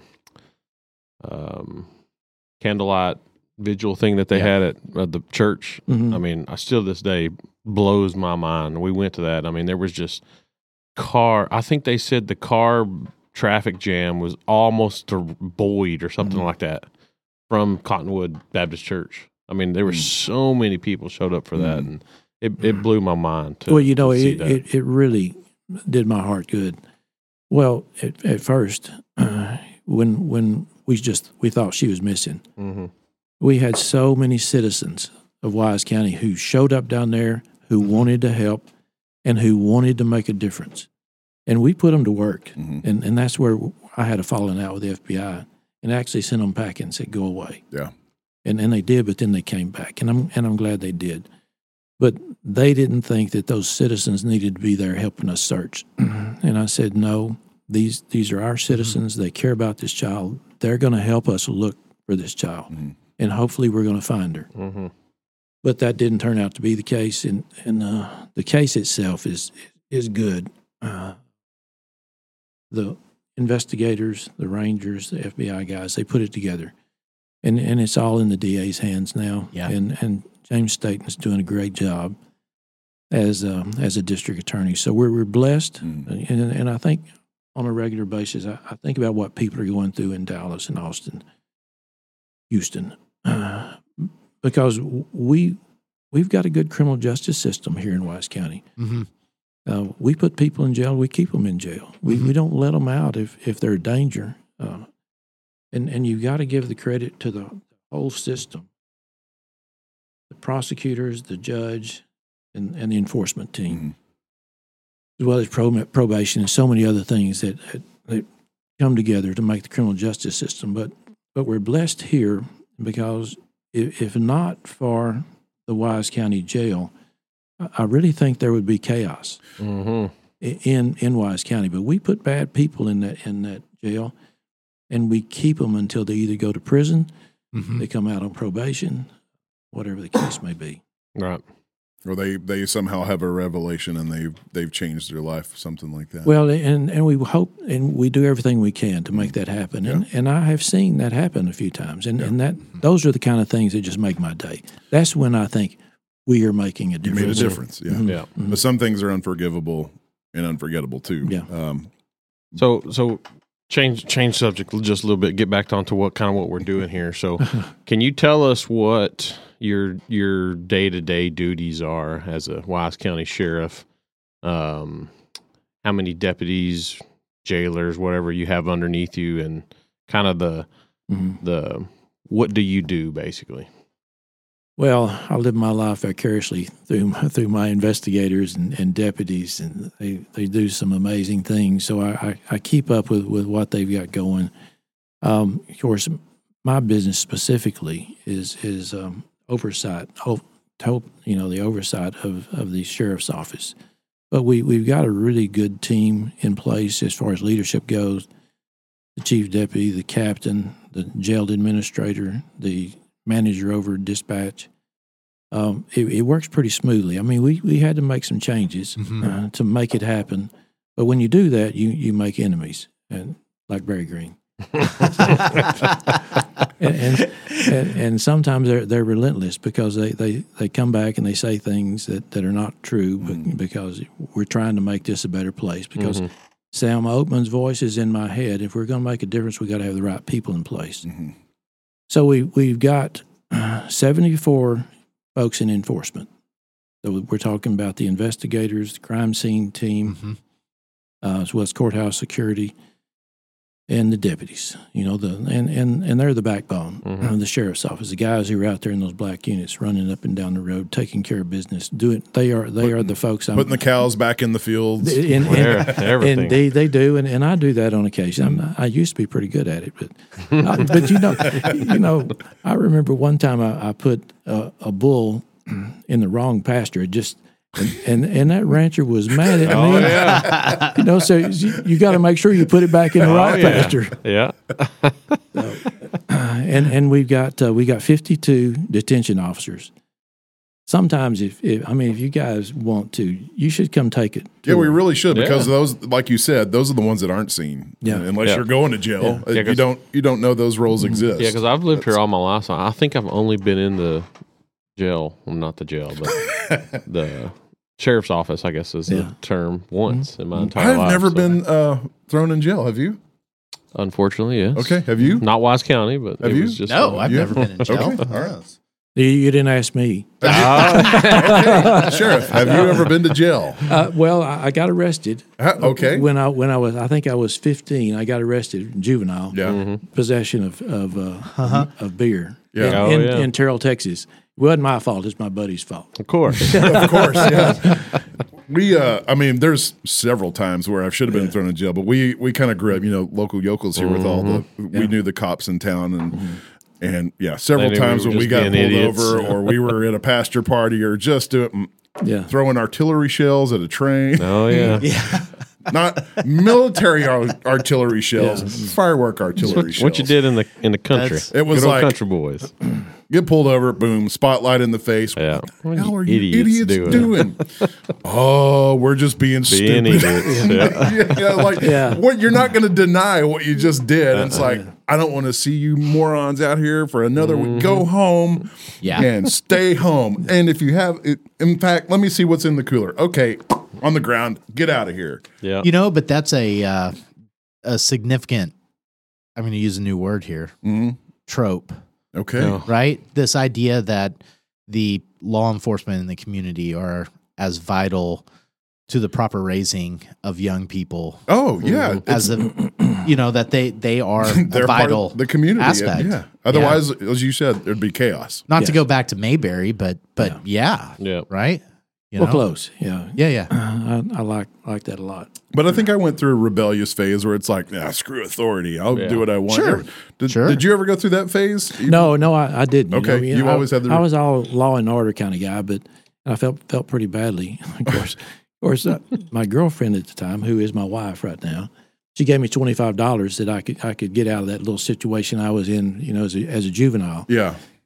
So it was just a Class C misdemeanor with the JP, and so I'm back now in Princeton, going to school, not Princeton, New Jersey, but Princeton, Texas, and I'm working out football, and I see a Collin County Sheriff's Office car pull up in the parking lot, and my dad's in that car, and seemed as though they want me to come testify against the guy who sold us the beer and tell it. Oh, no.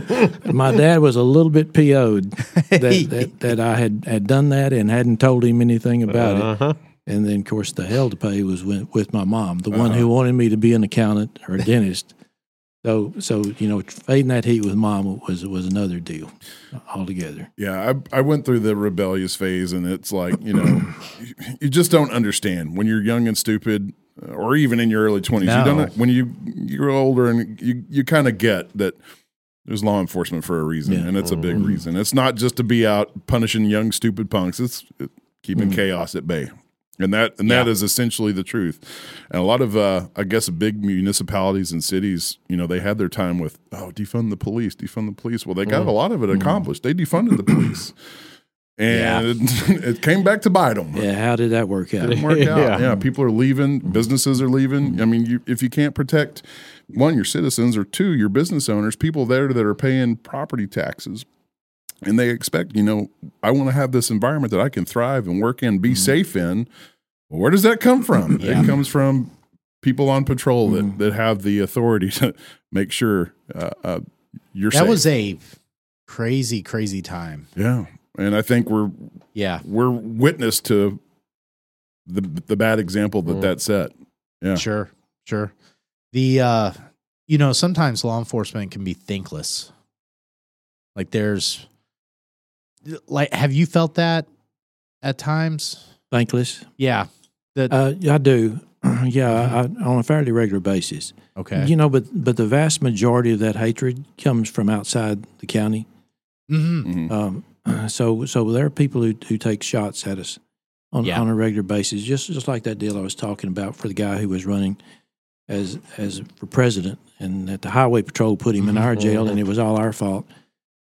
So it was unbelievable. Some of the things that they would say and they would send.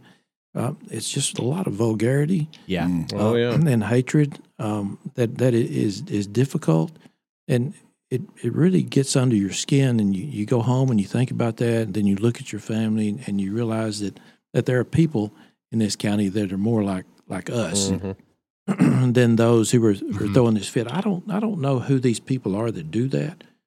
I don't know if there's some group with some entity with money, something like Antifa or something along those lines, and of course the whole George Soros thing that concerns me because of what he's doing with prosecutors. So there's some connection there. You start I don't connecting know what it those is. dots. Yeah, they probably do connect. Yeah. So speaking of housing people in the Wise County Jail that technically maybe y'all didn't have anything to do with, wasn't there a big I don't know the right word for this, but he it was a big, I think he murdered tons of people, and they flew him. And the only reason why I know this is because what I do, I'm out at the airport all the time, and they flew him into the airport. But yes. Can you go into a little bit of that? Well, and I can't remember his name right now. I can't either. But he was a serial killer. Yes. From all around the United States. So that was quite a dog and pony show for us. And it was the local Texas Ranger at the time, James Holland, who came to me and said, "Hey, we want to house him here so that we can bring investigators all from around the United States so they can talk to him about trying to determine whether or not he actually participated in murders in all these different places." Right. So against my better judgment, I said okay, but really it worked out well. Yeah. And I think they cleared a lot of cases behind this guy. So we had investigators coming from all over the United States. So my collection of patches, law enforcement patches, really grew through that. But most of them I gave away to a kid who collects them. Let's talk about the current climate an atmosphere with hiring and enrolling. I don't think we want to talk about climate. Oh, God, no, not that. Oh, okay. The current ongoings with civil service. Okay, so I've got a few close friends and a brother-in-law that are paramedic firefighters. Okay, they're at record pay. Like they have great pay, great benefits now, but they're not the quality of candidates or people applying are very, very low or not there at all. Like they're having trouble hiring. Period, in general. Thanks, bro. And the ones they are able to hire are just kind of dipshits. Is the way they've coined it. What's that look like with law enforcement? Is there a bad climate for bringing on quality candidates or getting people interested in that position at all? You know, we went through a tough time, but I think we've gotten beyond that. Okay, and I feel as though, especially within the Wise County Sheriff's Office, and I talked to all the sheriffs around as well, but we've had an influx of folks who have come in who want to work for the Wise County Sheriff's Office. That we're very thankful that we have those opportunities, and we go through the whole process almost like what DPS does. So that we do a written test, and then we do the interviews, and we do the background investigation, polygraph, the whole thing. And we get folks in there. So I don't see that anymore. We were a little concerned about it for a while, but right now we have very few vacancies within the ranks of our enforcement team, as well as in the jail. And, of course, the thing that we do with those youngsters who are in the jail working as detention officers, after a year, if you want to compete, you can go to the police academy, and then we'll put you into one of those patrol cars with an FTO. Man, that's cool. Yeah, and it's the same thing for our dispatchers. Now, we have had some problems with our dispatchers, our telecommunicators, which is the word that's used now, telecommunicators, and the ECC, Emergency Communications Center. Okay. Because that's a tough job. Yeah. And so sometimes it's hard to keep those people on the job. But otherwise, in the jail and enforcement, we're doing very well. Okay. That's good to hear. But I'm always going to advocate, and I'm not saying this because you're here and I want to kiss your ass. I'm always going to advocate for the highest quality possible of civil service people that your community has, and that's going to be because of fund. We need more and more funding to these people. Right. Yes. And I'm hearing Love Lynn Stuckey, hearing him talk about an $18 billion surplus or, whatever.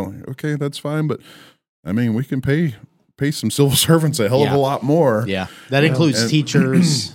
Teachers. And law enforcement. Yeah. Teachers in the front line of everything. Right. Really? I mean, that's all the little kids growing up, whether they become good people or they turn to a life of crime. It all starts in the classroom or at home too. But man, that's a tough thing. And one thing I think we've learned in doing this segment and having elected officials out is that no office is just happy and settled.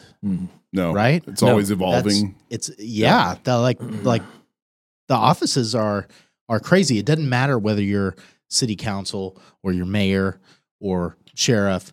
There's pressure and force afoot, that you're really having to wade through, excuse my language, some shit, to fulfill that office. Well, and pay is a problem because we're right here on the cusp of the Metroplex. Yeah. And so these youngsters who work for us, they can go down the road 25 miles away and make $20,000 more a year. Yeah, we're doing the same thing. Yeah, for them, that's a payment for their new F-150 or F-250. Or tuition for their kids' college. Yeah. Who knows what the circumstance so might be. So we were losing a lot of guys, and there was change. You brought up Lynn Stuckey because of the state of Texas passed Senate Bill 22 that has sent $500,000 to the sheriff's office to use as we please. Okay, but we can't use it to fund, and I don't know why.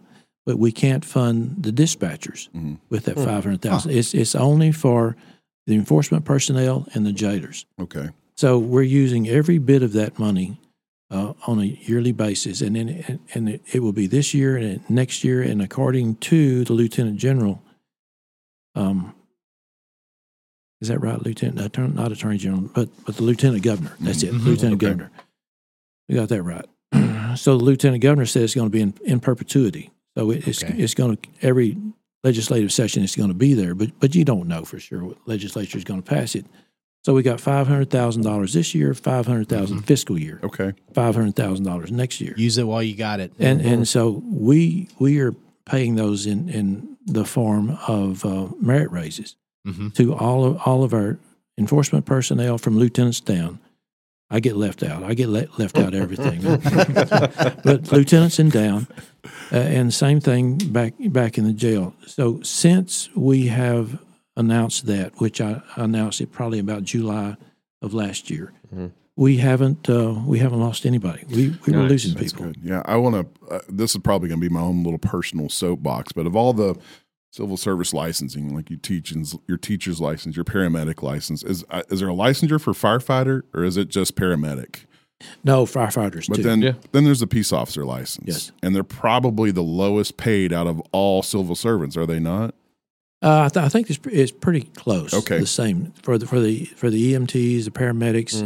The paramedics may make a little bit more because they go through a lot more training. I think they do. But with the peace officer license, it's not highlighted and bold enough to me how important and how much responsibility that license bears. If you got a paramedic license, you got the license to save somebody's life. If you have a peace officer's license, you have the license to take somebody's life. You have that responsibility to be judge, executioner, jury, everything on the spot if deemed necessary.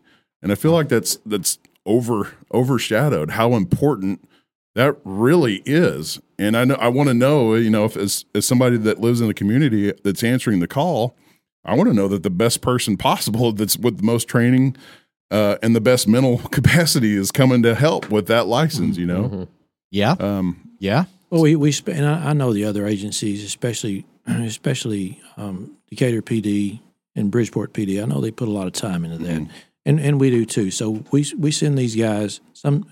If they don't come from another agency, most of them are new, and so we send them to the academy. That's 6 months, and then we got 6 months FTO, and then we monitor them on a regular basis. So it's a long process to get them to the point where we actually turn them loose in the vehicle and be by themselves. That's very reassuring. Yeah, that's very nice to hear. There's some absolute horror stories for sure. I've had a friend that was on city council for Albuquerque. And he had to leave the city. He's like, man, the police department has been so corrupted here. And I guess they were offering bribes to bring former cartel members in and train them to be a law enforcement officer. And then being a cartel, they just turn that and use it to their advantage. Yeah. That really happened.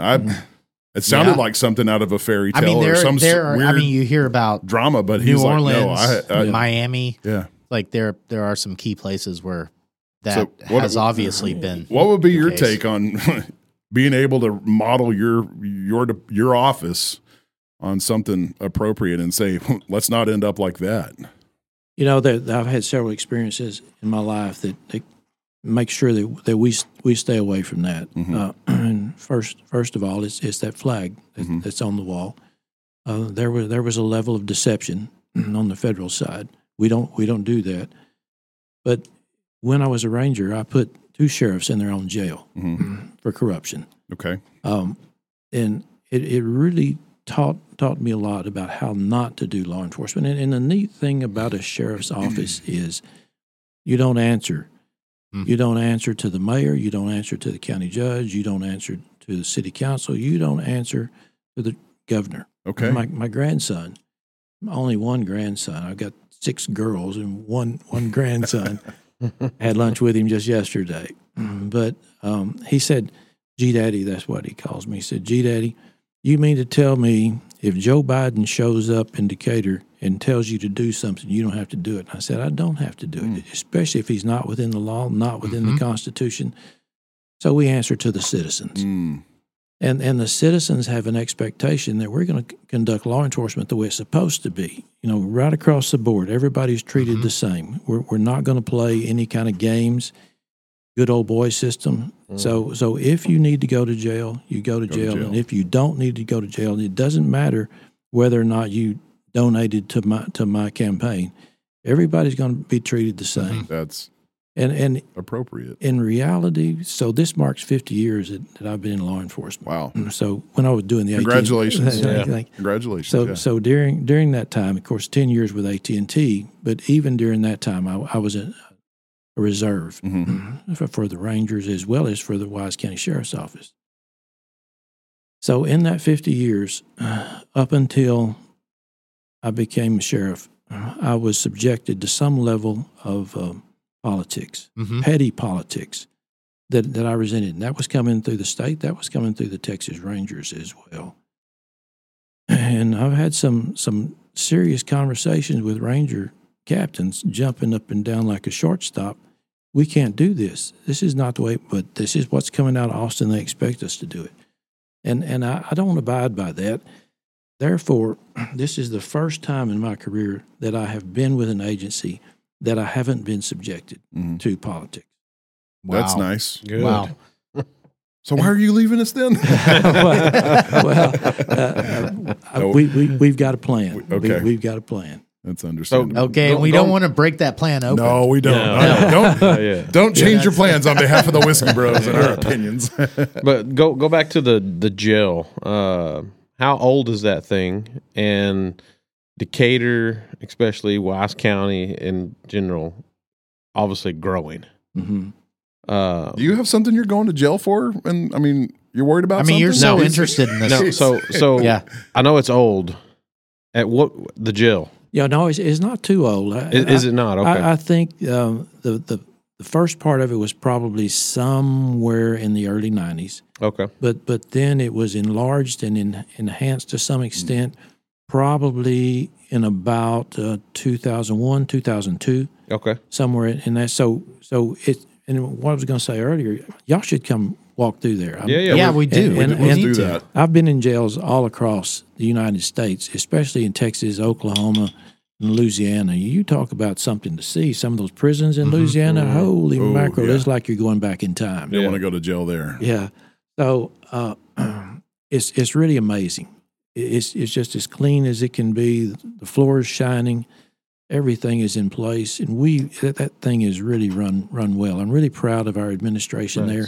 But sure enough, I'd love for y'all to walk through there. Sure. And Boy, that'd be see great. what's going. So what about capacity as we're growing? Is there what does it look like in the future? Or are you going to have to expand that thing? Is there room to expand? Because I mean, you're kind of blocked in there. Yeah, we are. No, we've got room for 338.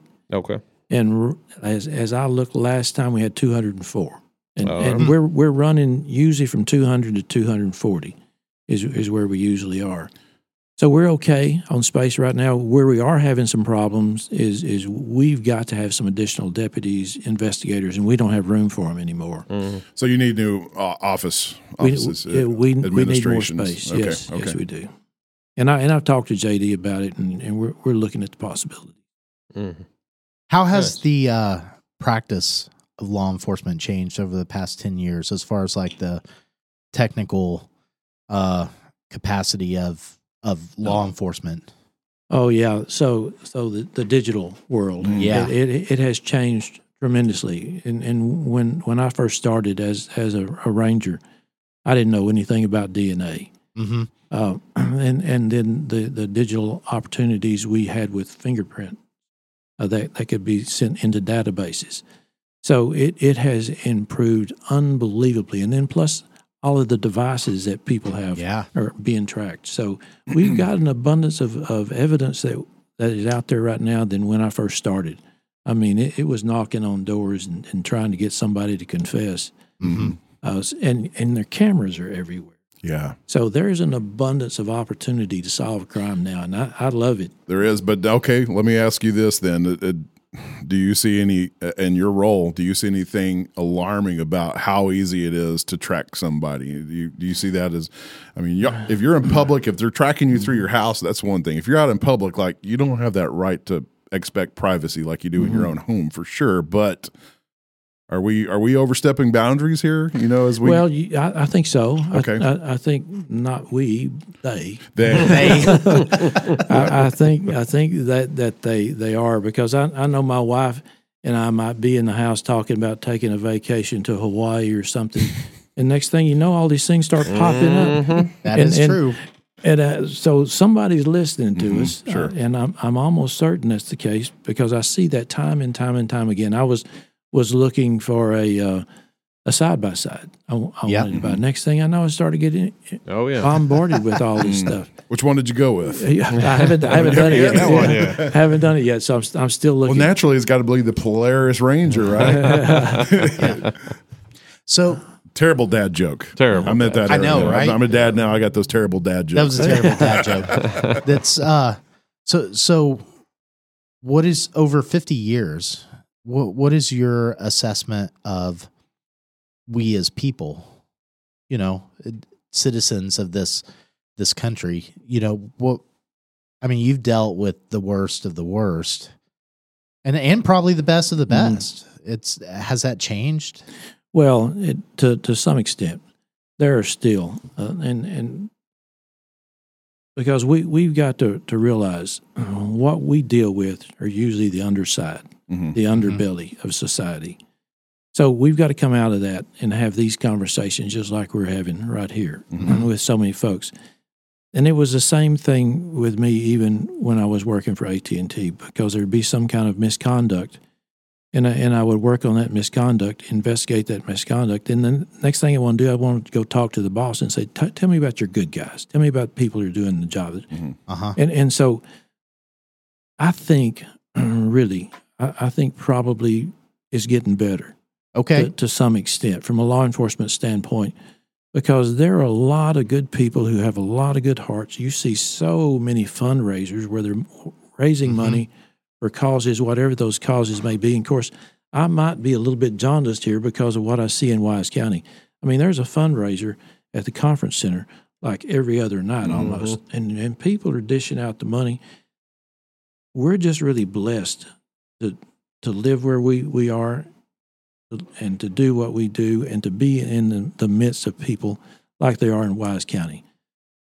Now, my major concern, I mean, and it is just absolutely breaking my heart, is this damn border, because that is affecting us. The two biggest problems we have in the jail, methamphetamine. 85% of the people in our jail are there because of methamphetamine. Wow, I'm really surprised to hear that's still so prevalent. Okay, and as you stated before, it's methamphetamine that have come across the border. Yes, right. So and then the secondary thing is mental health. Okay, and we need help there. We need help on the border, and we're picking up some crimes that we haven't had before being perpetrated by illegal immigrants. Okay, you know, because in talking to the guys who are down there, and our troopers are down there every day, and they're doing a great job. I hate to see them down there because I want them here. I want our troopers here, but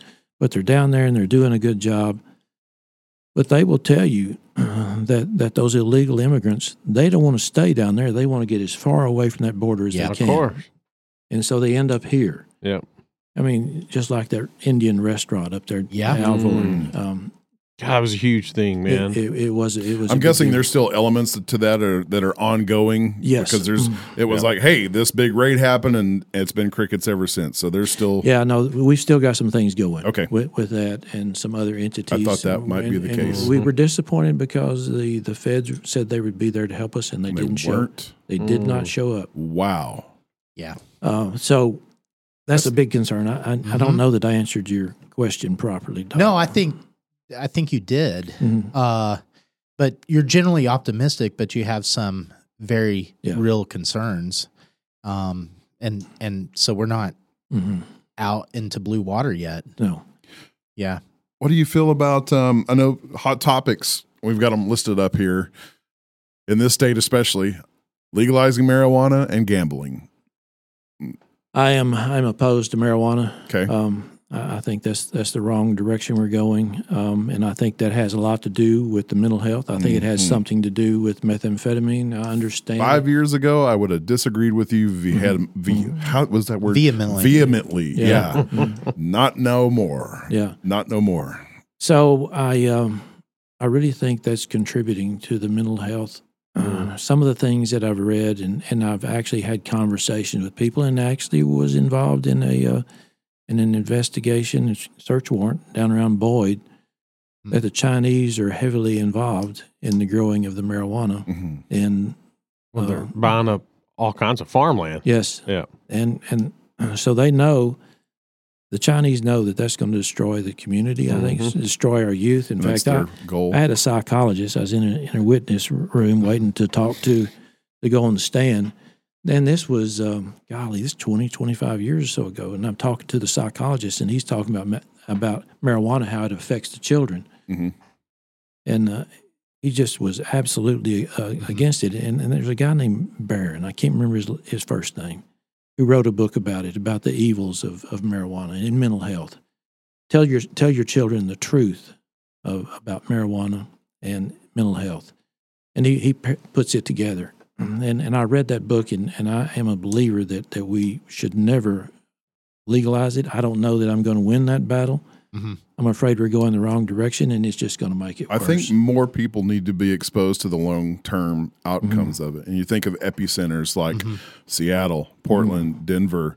5 years ago, I was a champion of this. Like, okay, it's an herb, a flower that people are smoking. A really valid observation. But yeah, a stoned society is not a good society. No. And you can see the long-term outcome now of what's going on with these big cities. And, most places realistically have a public intoxication law, right? They're obviously not enforcing it. And I mean, that doesn't apply to being drunk on the street. It implies being intoxicated. Well, they're overlooking that now too. Yeah. Some of those and places. Drive through Denver, drive through Portland, drive through Seattle, drive through San Francisco. If you can make it through San Francisco, yeah, not a good place to be. And those were the epicenters of the green rush. So something for me, like there's definitely some dots there. Also, it's not just about marijuana, but it's also the liberalization of those communities. And it's like, San Francisco went the way of San Francisco for many different reasons. And we could point to a lot of those, but that's to encapsulate why San Francisco went that way. That's hard. Well, the general visualization of it is, okay, mom and pop might need a night off and they want to fire up a joint on the couch and kick back, and that's going to be it. That's not it. It's a stone society, and it's the generation of your community. I don't think there's any lesser way to put it. I think it's just like everything else. I mean, alcohol's the same way. Oh yeah, I agree. It's when it gets abused. Yeah, but it's getting abused. That's the point. Sure. Is it's now legal to completely abuse it because these epicenters are overlooking public intoxication issues too. So and those people are driving too. Yeah, things change when you have kids, and things change when you get older. So again, I say we're blessed to be in Wise County. Yeah, gambling. Amen. What about Amen gambling? I don't know. I've thought about it, and of course I've been into a few of the casinos in Oklahoma, but I'm not a gambler. I don't see it as an evil as I do marijuana. Okay, I'm right there with you, but it's I would be an advocate for state legalized gambling 100% because I go to Oklahoma. I don't gamble, but you drive past a casino, Oklahoma, Texas license plate. 99% of the cars. Louisiana, same way. New Mexico, Arkansas, I think, it touches us barely. Yeah. But I think there's legalized gambling there too. So how much money is leaving the state to that's the only reason I'm for it here is to keep money at home. It's hard for me because I would almost offer up like the reverse opinion. Okay, let's hear it. Let's hear the reverse opinion then. And so with gambling, you're putting into the hands of corporations, you're saying, okay, game psychologically, these people's ability to maintain some control in a financial situation that they think they could stand to win. Yeah. Right. And so I have concern about like the corporate abuse of poor mental health. Yeah. Okay. Yeah. And so that's seems severe to me, but there again, all of us Texans are just crossing the border. That's what I was going to say. Is we're going to Oklahoma. Everybody's those driving. people are gambling. We're losing tax dollars. Yeah, in our community, which is located proximal to Oklahoma. Yeah, 60. I mean, well, 60. I'd say 80% of the people, if you go in a casino, it's like, are you sure you need to be spending money in here? Yeah. But that's the point is, okay, they're doing it anyway. They're leaving the state to do it, whether you like it or not, whether it's good for their mental health or not, good for their bank account or not. They're still doing it. So why not here and just tax the living hell out of the casinos and your money stays in your state? Yeah.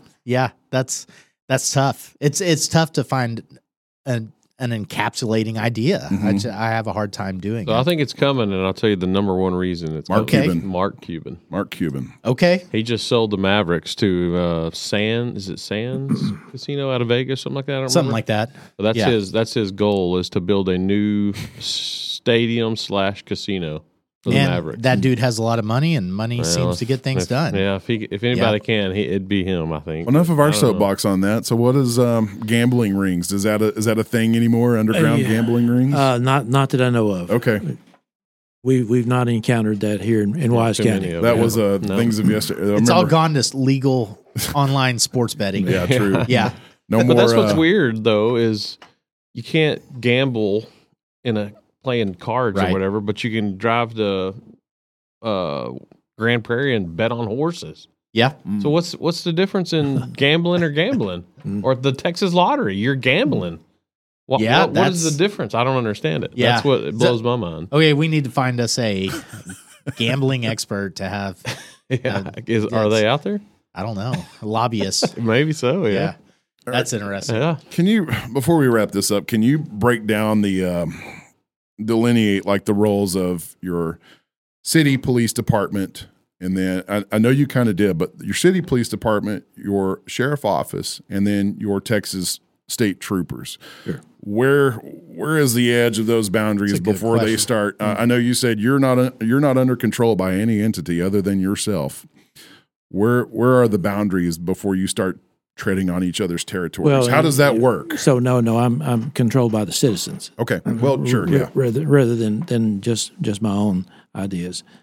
So the police department has basically the same responsibilities within the city limits that the sheriff's office has for the entire county, 923 square miles. Okay. The troopers, according to Government Code Chapter 411, they are responsible. Highway Patrol, they're responsible for traffic. Okay. On the state and farm to market roads, but they can enforce any laws if they so decide. Okay. But their responsibility are the roads, the safety of the motoring public. Okay. And of course, then you've got other entities within the Texas Department of Public Safety. So it's CID now. They've got their own criminal investigation division. They used to have narcotics, motor vehicle theft, but they've molded it all into one in the Texas Rangers. And we talked about that earlier, about what the Ranger responsibilities are and how they assist the local agencies. So the sheriff's office, again, is covering that entire 923 square miles. And they've got responsibility for all the calls that come into our ECC, as well as the things that they see when they're out there on patrol. So we want to be proactive when we can, but so often we are reactive because we're having like 26,000 911 calls every year. So wow. So that keeps them pretty busy. Yeah. But there's not a lot of difference between the two, except for the police department is answering through the chief, through the city manager, or to the mayor. Okay. But we've got some good police departments here in Wise County, so that helps, and we've got to have that relationship where we all work together. Which one's the best? Sheriff's office. Good answer. Have you ever ended up in any kind of conflicts when it comes to multiple department issue where you're working a crime scene that involves city and sheriff or Texas State? The only conflict I've had was the one I talked about with the FBI. Okay. When they came in telling us what we were going to do, and then I reminded them that the sheriff's office has original responsibility. Okay. And actually told them to leave the scene, and they did, but they came back with their hat in their hand and said, okay, we understand. Because they were demeaning our citizens. And when I say they, one guy was demeaning our citizens because they didn't have any business out here looking for that child. This is a law enforcement function. And I got pretty upset with him because it was an emotional situation. Sure, yeah. So that's the only time that I've experienced that with the police departments, the chiefs. We usually don't have any problems. If we do, we work through it. Makes me curious. Do you think they like held some animosity, and that's why they didn't show up to help with the raid on the Indian place? No, that was HSI. Okay, so Homeland different entities. Investigations. Okay, Homeland Security. Homeland Security investigations. Yeah.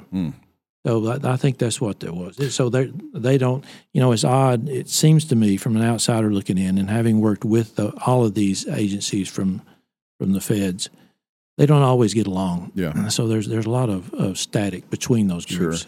Sure. Yeah, I imagine there's some big egos that get involved too. Mm-hmm. Yeah, for sure. Well, at least in hindsight, we don't eat at the Indian food place anymore. Yeah, that's true. They're still open. Yeah. I couldn't believe that. Yeah, it was like the next day, wasn't it? I couldn't believe it. What? I'm terribly disappointed, but we're still working. Yeah. Good. Well, it's So good. I got one thing. So, you had some pretty big shoes to fill in my eyes. I knew both of the ex or the prior sheriffs. Mm-hmm. I think you filled them well, and probably in my eyes overtook them. So, what is your feelings on the next guy? Like, how hard is that for me? That'd be extremely hard to get the sheriff's office where it is now. All the work that you've done here, how hard is that for you just to go? I'm retired. And what's the future for in your eyes for the sheriff's office? Do you think? Well, and I do, and we talked about this earlier a little bit about not getting into politics, but I think what we've got going at the Wise County Sheriff's Office is it's all going well, and I give all of that responsibility or the recognition to the personnel, the leadership team that we've got at the Sheriff's Office. If we can keep that leadership team intact, there's not going to be any difference. Right. It's going to be the same thing. Keep moving forward in the years to come.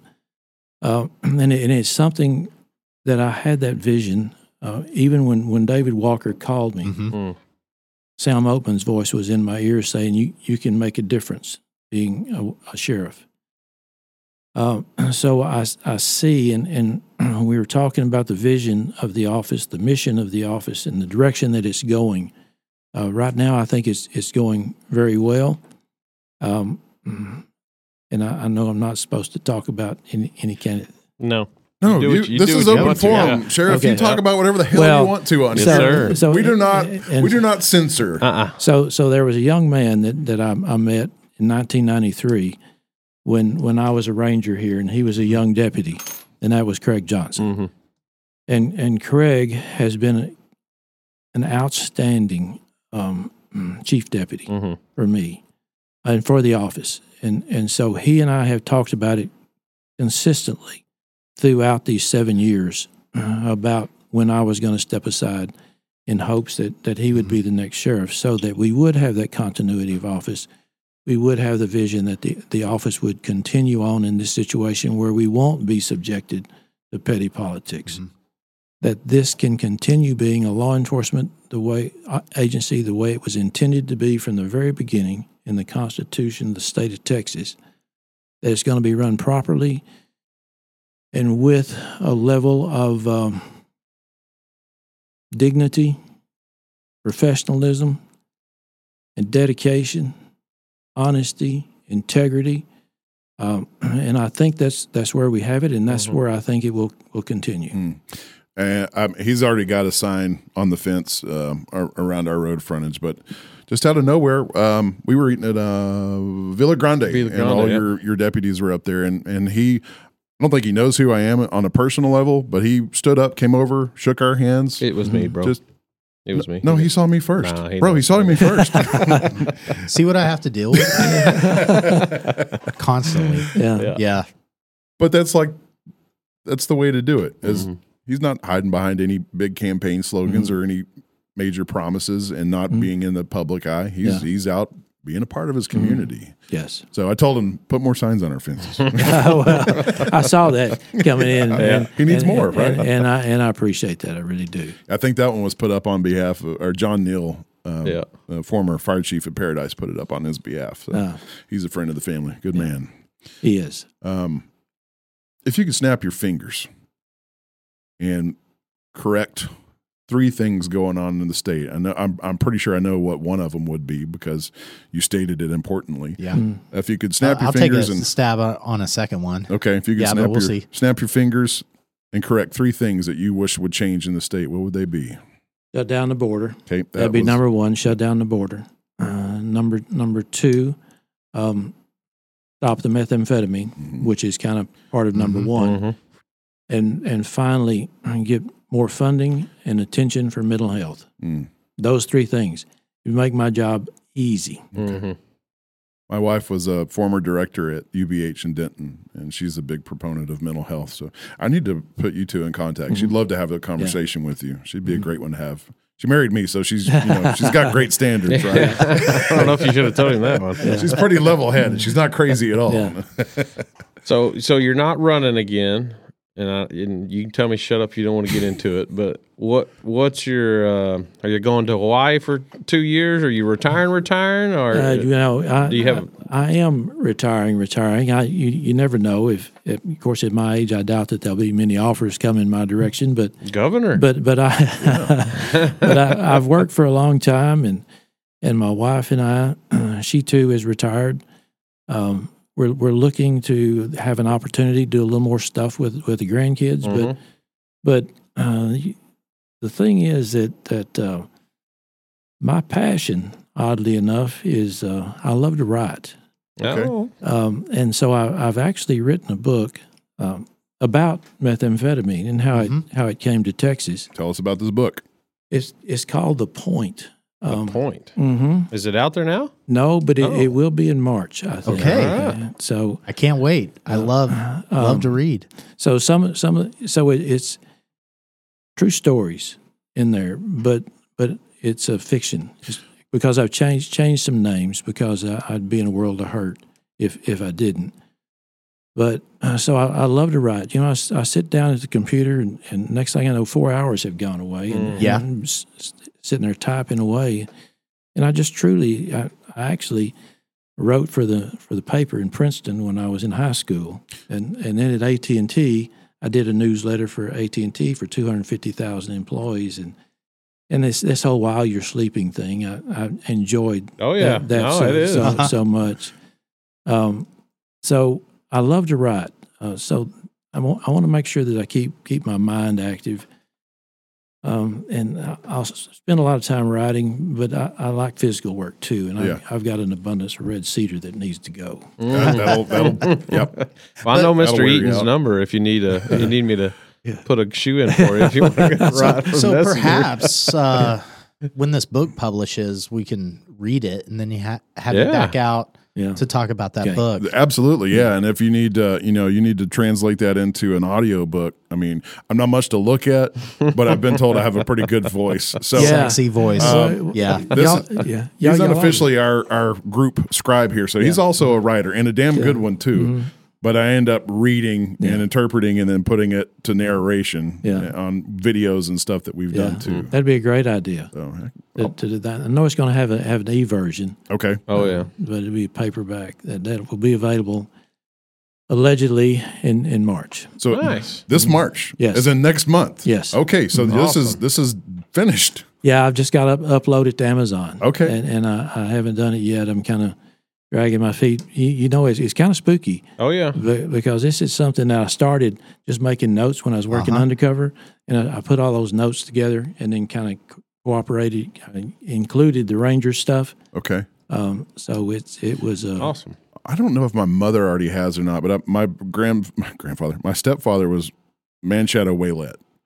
And he wrote a fictional work called The Justice Brigade, and it's about Montana vigilante justice. Do you have a copy of that? No, I have not. I need to get a copy of it too. Actually, I'm not biased because I was related to him. It's a really good book. So I'm excited to read The Point whenever it comes out. Well, thank you very much. I'm looking forward to that. Yeah, we'll have you on the show to discuss it after we've all read it. That's right.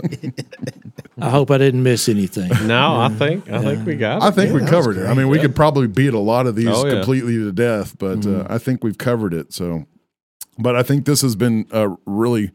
I'm honored to have you here. You bet. I really am. Thanks for the whiskey. Yeah. Thanks for your time. Great. And thanks for your service to this community. Heck yeah. I mean, this community has been in great hands. Well, this has been an honor for me to sit here and visit with y'all. It really is. I love talking to the people of Wise County. You know, it's secondary to talking to kids. Yeah. You know, that's an important pursuit that we have in law enforcement, making sure that the youngsters know that we're there to help. Yeah. But even more so than just being in here, being able to serve the citizens of Wise County, it's an excellent way for me to conclude my tenure as a law enforcement officer. So it's really been a lot of fun. There are a lot of stories out there. Some I can tell, some I can't tell. but it's been great, and I've enjoyed every minute of it. You know, that time in the corporate world, I wasn't always looking forward to putting my boots on and going to work, but now every day I look forward to putting them on and going to work. I guess you needed that time to reinvigorate why you're back here where you're at. I think maybe so, Yeah. and I tell some people the reason that I was working at AT&T was just so I could afford to be the sheriff. You're not. It's not a high paying role. No, it's not. That's well, funny. thank you. Yeah, thank you so much, Sheriff. Thank you, I mean, guys. genuinely it was from the awesome. heart, this has been a fantastic dialogue and a great conversation and a really good way to rehumanize for people that might be listening to another one of their elected leaders that they might have been out of touch with, and now they're not. So, Well, I hope so. Thank you for this opportunity. Hey, you bet. thank you, Sheriff. Appreciate it. Have a good night. Thank y'all. Thanks for listening. Good night. Adios. You've been listening to the Whiskey Bros Around the Table.